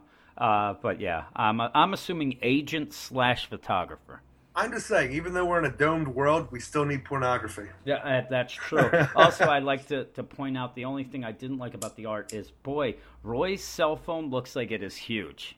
I don't remember that. Oh, he's like talking and it looks He's got a brick phone? Oh, it looks humongous. But yeah, go on. I don't want to. No, it's all right. It's just that Donna and Starfire go up against the extremists, and Roy realizes, I got to get back into this. So now that his cybernetic arm works, he puts that bitch on, suits up, and goes out there. Yeah. And I was all excited. All right, we're going to get Roy in here, and he takes care of some extremists. Then Dreamslayer comes in. Yep. And he gives Roy a choice. Oh, yeah. Either you come and fight us and inevitably die, or you fight your friends, and I'll give you your daughter back. He plucks Lian out of a time before she dies and dangles her in front of him, and Roy's just sitting there. Holy shit. And he makes the hero's choice, right? No, he does not make the hero's choice. No, it doesn't look like he does. The issue ends because, his cybernetic arm has a cannon that comes up off the top. And at the end, we know that the Donna and Starfire on either side of him, it flips horizontally and blam, both sides. And that's where we end. Yep, the last thing you see is it pretty much in both of their faces. It's not like it's going to shoot him in the leg. Where I'm saying that it would have been. We don't see them on the panel. So oh no, you do. When it goes side to side, you see they're there. I'm saying, but when it blams. No, it's not blam. But I'm saying you see exactly where it's pointing. Then the next two panels are the gun right against Starfire's face and the one right against Donna Troy's face, and then blam. Blam. Blam. The only thing I really didn't like about this, and I was thinking about it as we were talking, the extremists have been involved in a couple of these issues. 3. Yes. Which had the biggest, hardest-hitting team of extremists? I believe it's this one here. This one, by far. Yes. Why is the big, bad team of the extremists going after Roy Harper, Corey, and Donna when it doesn't look like they were called out to fight them in particular? They have been called out. The rules are I'm saying different. they've been pretty much called out to fight other people. Yeah. But they're just going to go fight these 3. Well, it's not that. They were just running amok, and then Donna and Starfire showed up on patrol. It just seemed weird. Yeah, I guess that's how you can explain it, that Donna and Corey just kind of happened upon them. I don't know. It just seemed odd. I would think that these are the main guys from the extremists. I would think that they would have had more than just kind of hanging out. But, yeah, it looks like Roy is he's wants his daughter back. It's the very personal issue of Roy Harper that really put this over the top for me, that made me enjoy it so much. Oh, yeah. Well, all through, he's been saying that everything, the reason he's alive and he keeps going is because of his daughter. It's memory of my daughter, memory of my daughter. And now stuff. Yep. And now he's presented with his daughter. What's he going to do? And it was just such a great cliffhanger. And legitimately, I'll tell you, a lot of times a story like this with that sort of thing could feel forced. This didn't feel that forced to me. When you see the daughter, it actually shocked me. Yeah. I just thought they were just going to fight, and well, okay, here we go. Fight next Dream issue. Slayer, you bastard. But man, this is the best cliffhanger, I think, of the week. Yeah, definitely for me. Because it really twisted it up a bit. Would I give this one 9 out of 10? Yeah, I probably would have given it a 9.5. I liked it that much. I said I gave Harley a 9.3. I said I like this better, so I got to go at least a 9.4. So yeah, my next one I was not as fond with. I don't know if did you read Batgirl? Yes. Okay, well, it's Convergence Batgirl, written by Alyssa Quintney, art by Rick Leonardi, Mark Pennington, and Steve Buccellato. Ooh. Steve Buccellato, and I looked into that. The less famous Buccellato. It is his brother. It's Brian Buccellato's brother. I looked into that. I was going to send a little note to Brian Buccellato because he does follow us on Twitter, and that is a name drop again. And we need a ding every time I name drop. But I was going to mention, like, hey, your brother did a great job, but the problem is I didn't really like the art in this issue, I didn't like much about this issue at all, so I just laid low. Yeah, I'm saying though, does Steve look like Mr. Clean as well? No, he looks different. He actually, to me, looks like a hipster guy. He's not. He doesn't have the shaven head. He doesn't have any of that stuff. But no, he looks a little different. You can tell facially, yes, they are. But this issue starts out, and again, I'll start right away. This issue is an out of sequence issue. Oh yes. And I don't think it works. And I think it's unnecessary. I don't know why they're getting all fancy with this. This is the first issue of a 2-issue Convergence event thing, tie-in, and I don't know why they go this way. I really don't. Because it starts off, and the only way I can think is that you're getting the idea that Stephanie Brown has been called out to fight. She has not been Batgirl for a year. Obviously, the dome's down there in the desert, but she's scared. She doesn't know that she can do it. She doesn't know why they picked her. She's kind of walking around. Cassandra Cain and Tim Drake don't know why they picked I know. Nobody does. But again, this is what because they're not picked. That's crazy. And what's odd is they're going on and on. But does it matter that they were picked? Because they're there. Yeah, they're ready to fight. Again, Roy wasn't picked. He's going to fight. Again, rules, man. No idea. And in this issue, just a little ahead, when does she get picked? I don't know. They don't show it. I guess you can assume she was, but they don't even see the dome go down. Later on, they hear it as a news report on the TV. Nonsense. That's how I would have found out. Well, yeah. Out of nowhere, Catman shows up, tackles Stephanie. They start doing a little back and forth banter. Stephanie realizes that this must all be a lot of hooey and distraction, and goes and sees one of our favorite guys fighting Cassandra Cain. And who was that, Eric? That is General Zod. General Grodd. General Zod. I wanted to see what you would say. You son of a honestly, bitch. While reading it, because it is General Grodd, I kept saying to myself Zod. So I'm like, I wonder if I could throw that in there, see if Jim catches it. No, it's General Grodd. So it's Gorilla Grodd. Who, in this, it's fully spelled out that Catman and Gorilla Grodd have been fighting each other. But I guess when your city's going down, people have to team up. So that you see Cassandra Cain getting the crap kicked out of her, and then they go back to before the dome for a second and show kind of how that was. Shows that we're eating gerbils now. You're out. No, I'm saying actually you see like the thing where you see when the dome was going to go down. It's just, I'm telling you, there's a bunch of nonsense. Then you see Jim, eating gerbils. Yeah, well, we'll get to that. That is on the cooking channel. It's on the cooking channel, and Cassandra wants to eat the cooking. But you also see, this is another one of those issues that you find out very much, I mean, almost exactly to the point of what happened with Roy Harper, is that Stephanie was relieved when that dome went up. She was happy because she didn't have the stresses of being Batgirl. She didn't seem to want to be Batgirl anymore. And she's going to work as being the best damn Stephanie Brown she could be.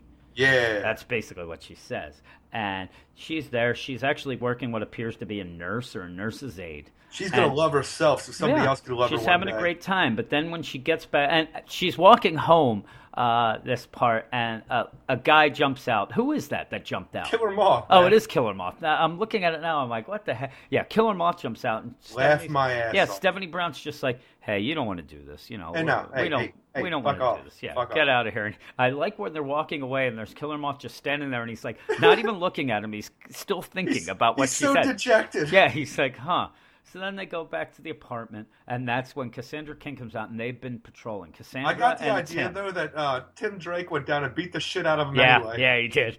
Cassandra and Tim have been patrolling the city, which also leads me to the fact that while the dome is up, these non-powered heroes have such an advantage. Oh, yeah. Nothing, I mean, what is going to be different for Tim Drake whatsoever?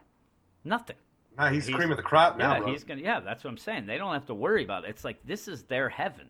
But they're going, and that's when they're hanging out, and Cassandra Cain wants to prepare dinner, which is a gerbil or a hamster or a guinea pig, actually, I think they say on the TV. Probably. It's pretty big. And they get in a fight like, oh, and the worst is then Stephanie's like, you got to put that down. He's our pet. And then Cassandra calls her out. Listen, that's why we got him, to raise them for food. They're bred for like, oh, but now I don't want to. You see, we've named it and fed it. You can't eat something like that. And what's odd is it seems to me that they have this TV in the background that's giving out the next up some more guinea pig recipes. It's just to establish that, yes, there's a TV on in the room, because then they get word that the dome is down. And you get that, and immediately... or actually, in a weird thing, Cassandra has been hanging out or holding on to Stephanie Brown's costume as well, and never washed it. It's been in there for a year. So they get the costume, and they go to head out, and everybody's riding. Everybody wants the hell out of the town, which I can guess they would. You've been stuck in this town, so everybody's going. So they try to get the riot down. Stephanie tries to use her brains to do it, and then out of nowhere, there are these water-looking spheres, maybe metal, but I'm assuming that, to me, they look more like water droplets. They go and get Tim, Cassandra, and Stephanie and take them out of town into the desert. I guess Telos was out of teleportation energy. And I don't understand. I'm telling you, man, rules. No fucking idea. These rules. And what I said earlier about the out-of-sequence issue, where it didn't work for me, is it ends in such an odd way where they just get teleported out of town and like, oh, I guess we'll have to fight and see. You know, we're going to have to wait and see who we can fight. It's such a bad ending. It just happens. It's there. Instead of an ending where you would have, if you did it in sequence, the ending would have been them showing up and seeing General Grodd almost killing Cassandra Cain. That's an awesome ending. Yeah. Instead, you just have them sitting in a pile in the desert. Bull crap. I'm telling you, it's like all the bitching I gave to Convergence #1, because it's just, here's exposition that you already have. Yep. If they wanted to continue just the exposition in the next week's issue and lay out the rules for me, I'll be happy as hell. To me, the Convergence number titles should have only been, the first couple issues should have been laying out the rules. Fuck yeah. And you know what I would have also enjoyed or liked if they were going to do that, started a couple weeks early, have that 0 issue 3 weeks ago, have the 1, 2, 3, and then all those about rules, all those about the cities, all those about what's going to go on, why it's happening. Have DC put out a press release or something. Jesus. Because, the rules are changing, and unfortunately, after this first week, it's really feeling a lot like I said a couple podcasts ago about Future's End, where when I talked to a couple creators and they said, no, we weren't given any rules. They just told us to make fun little stories. And I'm 5 years in the future. I think they got a press release thing, or not a packet. They gave each creator a packet, said, listen, you have to do this phrase. When the dome goes down, do this phrase, but really you don't have to. You can paraphrase a little. And also, you have to show who these people are fighting. But if you don't really want to, that's fine. And somehow they have to get to this fight. If you want to teleport them, you can. They can run. They can fly. We don't really care. Nothing seems to care or matter the way they do it. I just hope that most of these, the payoff next month, is so big that we don't care. But by then, I think we're going to be so frustrated with what these things are. You haven't had to do it in a long time. But moving's hard. Yeah, oh, I know. Yeah, their moving is real hard. They're moving. They don't want to, deal with the stuff, but it's weird. I guess Alyssa Quinty from this, she's not helping moving, so she can write this issue. It's a bunch of ridiculousness, but I gave it a 4.5 out of 10. I didn't like it. I didn't like the art. I thought the art was just not good. I liked it. It actually really felt like a retro kind of feel to it. That really You mean retro, as in they were drawing it before they knew how to draw? No. Oh. It had an old style comic feel to it, which I appreciated. Feel, but I didn't appreciate it at all. It wasn't pencil heavy. You know what it was? It was detail lacking. Light? Yeah, detailed light. That's what we'll say. That is pretty good. Yeah, a lot of the panels. What's the opposite of heavy, Jim? Yeah, I know. I was trying to come up with some crazy phrase, but yeah, I don't like it when some of the panels where the people's faces are blotched out. They're just and some of the times they just don't look good. Here, wait a minute, Rafe, come over here. Tell me how does that girl look?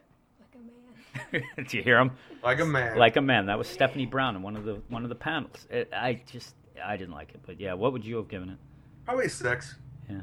Yeah, you're generous. You were going into this event with a happy heart. Yes, I am. All right, you know what? I just wish I knew the goddamn rules. I know. Well, the next issue, it'd be tough because I really love this issue too. This might be this might be tied with Harley, tied for third. Oh, really? Yeah, it was really good, and I know that we have gone on and on in this podcast about not liking Greg Rucka, but it's personal.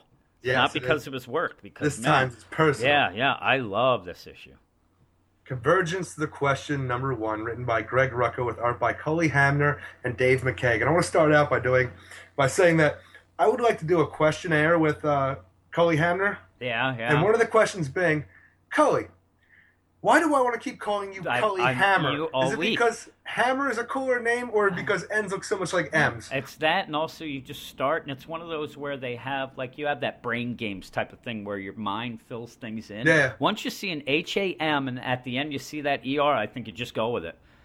Hamner. I even said it at Cully work. Hammer all the time. Yeah, I said at work. I'm like, oh, that's Cully Hamner. And you're like, it's Hammer. I'm like, no, it is not. No, it is not. And you're like, I've been calling him that for years. You idiot. Yeah. Yeah. First correction. Don't even bother correction. We're correcting it right now. Yeah, we corrected ourselves. But yeah, you said it right. Yeah.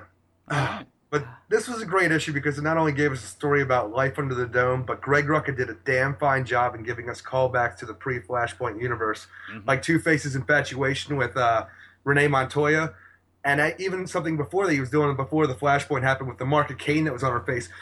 It was not forced at all. All it was a panel where she's looking at her face where the mark used to be, and Hunter's saying, it's not going to come back. Yeah, Don't worry. like, that is all it is, and that's just for the fans, and I love that.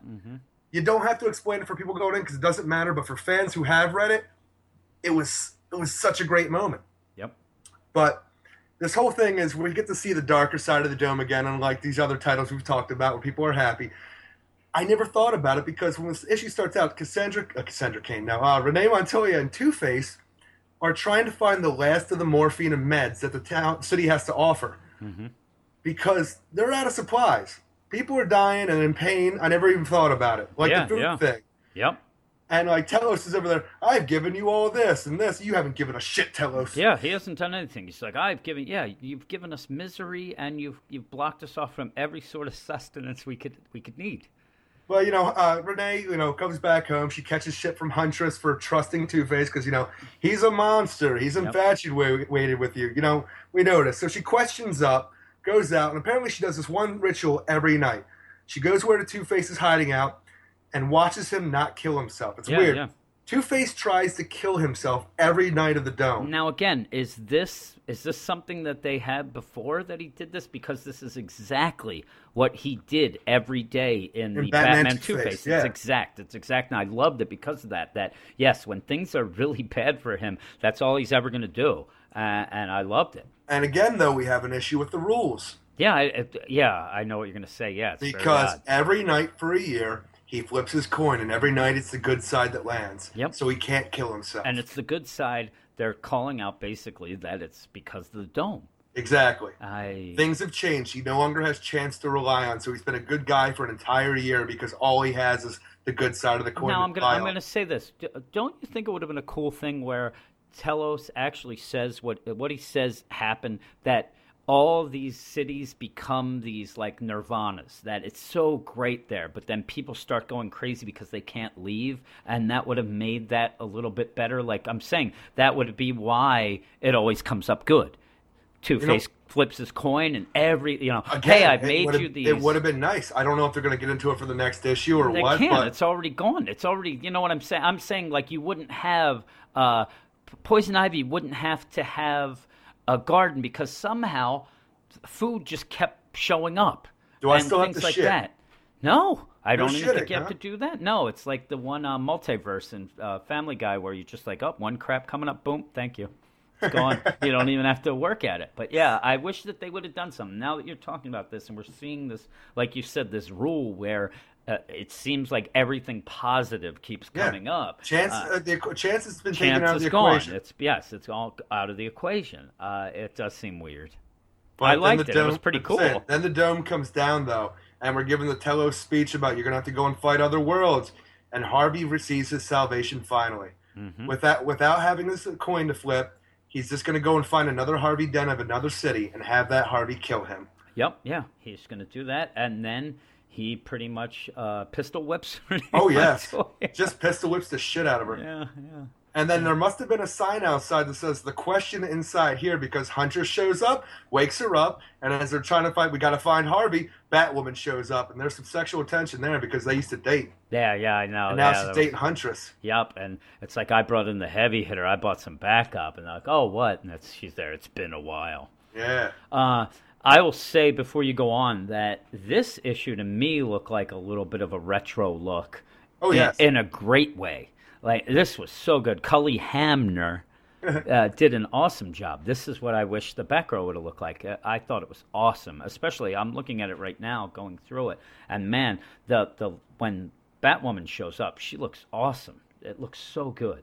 Well, I'm saying it was such a good decision by DC to get these two back together again because they worked on the question backups before. Yep. Yeah. And it's like, continuing where they left off, just under a year of the dome. And I'm saying, though, but since we have this new status quo, because they've been living a year under the dome, just enough callbacks to keep all the fans happy, to let them know these are still your characters and we're doing you justice. I'm saying this is one of the, like they had spelled it out that, oh, you'll get your characters and your stories. This one is definitely one where you could say, like you said, yeah, it's such a good issue for anybody who loved the question of Renee Montoya that I can't see how they could not like it. Yeah. And had a good time. And if you like Two-Face, it's a great And Two-Face I love issue. Two-Face. Yeah, it's one a of my great favorite Two-Face Batman issue. villains. And freaking New 52, he blew his goddamn head off. Yep, but you get him again, and again, you're like, oh no, he's going to do it again. We get him back, and now he's going to do the same thing. Oh no. But like I said, I wish that they would have had something where these domes would have been a little better for people, that when the dome came down, you'd also have that thing like, oh man, you know what, we had a better life before, and now we have to fight. It would make this fighting almost like a I don't know, a decision of I don't want to fight because this was so good. At the moment, you get the opposite where you're like, it's been so shitty. Why do we fight? Yeah, it's just, I don't know. I think that the whole concept and the rule changes and all that are starting to get to me a bit. Me as well, and that's the problem. I need structure in my life. Yeah. It's like my continuity. I need it, and this jumping back and forth is without any continuity of how the dome works or what the rules are is bugging the shit out of me. Yeah. But before we stop with the books here, we've talked about how this would make a perfect video game, right? Oh yeah.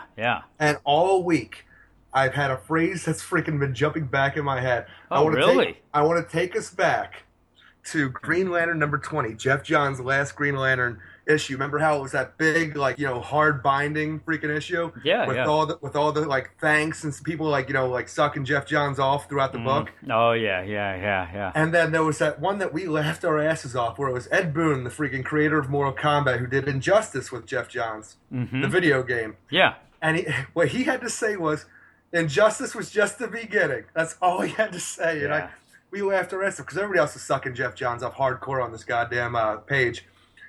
Yeah. And I'm thinking, could this be what we're getting next? Convergence, the game, because that's what I want now. After reading this, it would be really good. There is no any game is great because of the character roster, and boy, they can claim all they want about Injustice being able to have a huge roster. This is you could have a whole download pack that's just 10 Batman. Yeah, it's so good. You could have that stupid Superboy with his I leather love that jacket. Superboy. How dare you? That's the Metropolis Kid right there, boy. I'm looking at next week's releases. I was going to give a little call. That's next week. Good. Or this week, next week. But yeah, next podcast we'll be talking about that. We have a bunch of good ones. There's Suicide Squad, Justice League International, Green Lantern Parallax. Oh, that's gonna be good. Green Arrow, Catwoman. That's gonna be good. Shadow of the Bat. Aquaman. 0 Hour next week, brother. Too. Yeah, it's 0 Hour and Kingdom Come. All right. As some of the ones mixed in. I think the Superboy is actually going to fight the Superman from Kingdom Come. Or at least start to, because as we know, they don't really fight anybody yet. They get a couple punches. Yeah, I don't know. But this is my era of DC Comics where I started reading it hardcore, like the Shadow of the Bat, the Azrael Batman. It was Nightfall that got me. I think I was in the 5th grade or 4th grade when that first came out, and that's when I first started reading Batman. And then the Green Lantern Parallax is when I started reading that. The Metropolis Kid was during the death of Superman when I first started reading Superman. Okay. It was all these big events that drew me into DC Comics. And this next week's going to be like nostalgic as hell for me going back into it. Yeah. What do you think? I mean, this is the first week's done. Are you happy? To a degree, I am. I'm on the fence here because it's weird though. We were actually a little bit happy when Convergence was going in because, all right, we're just going to go into this. We're not going to have to deal with continuity or anything like that. That like every month's issue or whatever, we got to remember what happened. Yeah. But I've had to prepare more for Convergence than anything else because I have to remember what happened over 5 years ago. Yep. And 5 years ago when I really wasn't reading comics, so to me, some of it. Now, I'll admit, I haven't been that lost. Where it gets me is that it's one of those things where if you see a movie that has a lot of references, and if you don't know the references, you can still enjoy the movie. You're not getting the full thing, and that's where I think I've kind of had some points where I probably missed a bunch of stuff because I'm not familiar. There's probably a couple in jokes, stuff like that, some cool call-outs. Even like the Renee Montoya. Yeah, with the Mark of Cain. Yeah, the Mark of Cain. I would have just thought that she had some sort of superpower thing that, I'd be like, man, that dome is good for your complexion. And another one, we didn't really spell it out. Are you doing the Man of Steel, the Superman Man of Steel with Steel? I want to, yes. It depends on how it's going to work out when we do it. Because that's next week. And also Supergirl Matrix is one I've been really looking forward to. Nice. Which also, that's the one with the cover from Howard Porter, and I got to put up that 5-question interview with him, so I'll probably do that around that time too. Cool. But yeah, I hope that this week we get all our reviews done a little earlier. I had big plans, but then with that stupid TV thing, it threw me off. Yeah, well, I'm saying we did a good job this week of getting it up when we we got them done. I just like to, I think with 5 or 6 titles each, there would be no reason we don't have them all up by Friday. I didn't get done until Saturday afternoon. Did I get done? Yeah, on Friday, right? No, I think you did one Saturday too. Oh, I did. Okay, I must have finished up with the question. I'm telling you, we kind of, like I said, we kind of fell a little. It's not behind, but I'd like to get everything up. This podcast is forcing us to get things up earlier than we ever did. We don't really have a lot of Tuesday night panicking getting up stuff. But yeah, I guess that's it for this podcast. All right, we're done with Weird Out Loud this week? Yeah, Weird Out Loud. I'm looking forward to next week, though. See how these books go. See if there's any more rule changes. Again, if there's even more rule changes, I'm going to start to get a little irritated. I'm already a little irritated, but I'll give it a pass. But yeah, if it's all crazy, then I'm going to have I'm saying, issues. Right now, I'm laying low with my irritation just because, in my mind, they will come through for us and explain what's going on. Yeah. Well, and all I have to do is sit tight and wait. What do you know anything about the Convergence number 2? What that's going to involve? Have you seen anything about it? No, I have fighting. Not.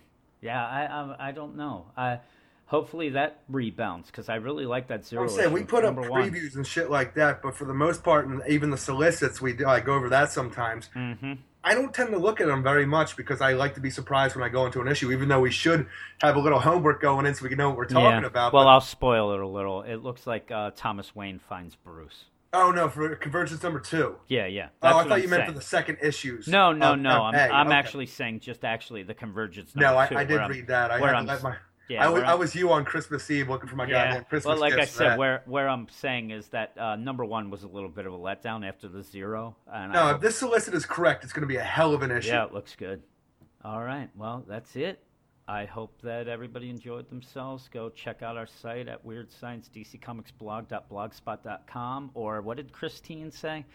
WeirdScienceComics.com. We're also on Twitter at Weird Science DC. You can look us up in all your search engines. It's just Weird Science DC Comics, and you probably find us. And if you want to email us, tell us how much we suck, you just email us at WeirdScienceDCComics@gmail.com. And don't forget to go to iTunes or Stitcher and leave a review, rating, whatever you feel like you want to do. Yeah, that'd be nice. And maybe once we'll have somebody say, like, hey, these guys are pretty good and I like them. 5 out of 5. Not, these guys made my ears bleed and then I wanted to put an ice pick in my face. Great job. Good job, guys. All right. Well, that's it. Let's go. I'm going to go eat some clam chowder. Everybody have a good week, and we'll see you in 7. All right. See ya. Bye. I can't remember anything. Can't tell if this is true or dream. Deep down inside, I feel the scream. This terrible silence stops in there.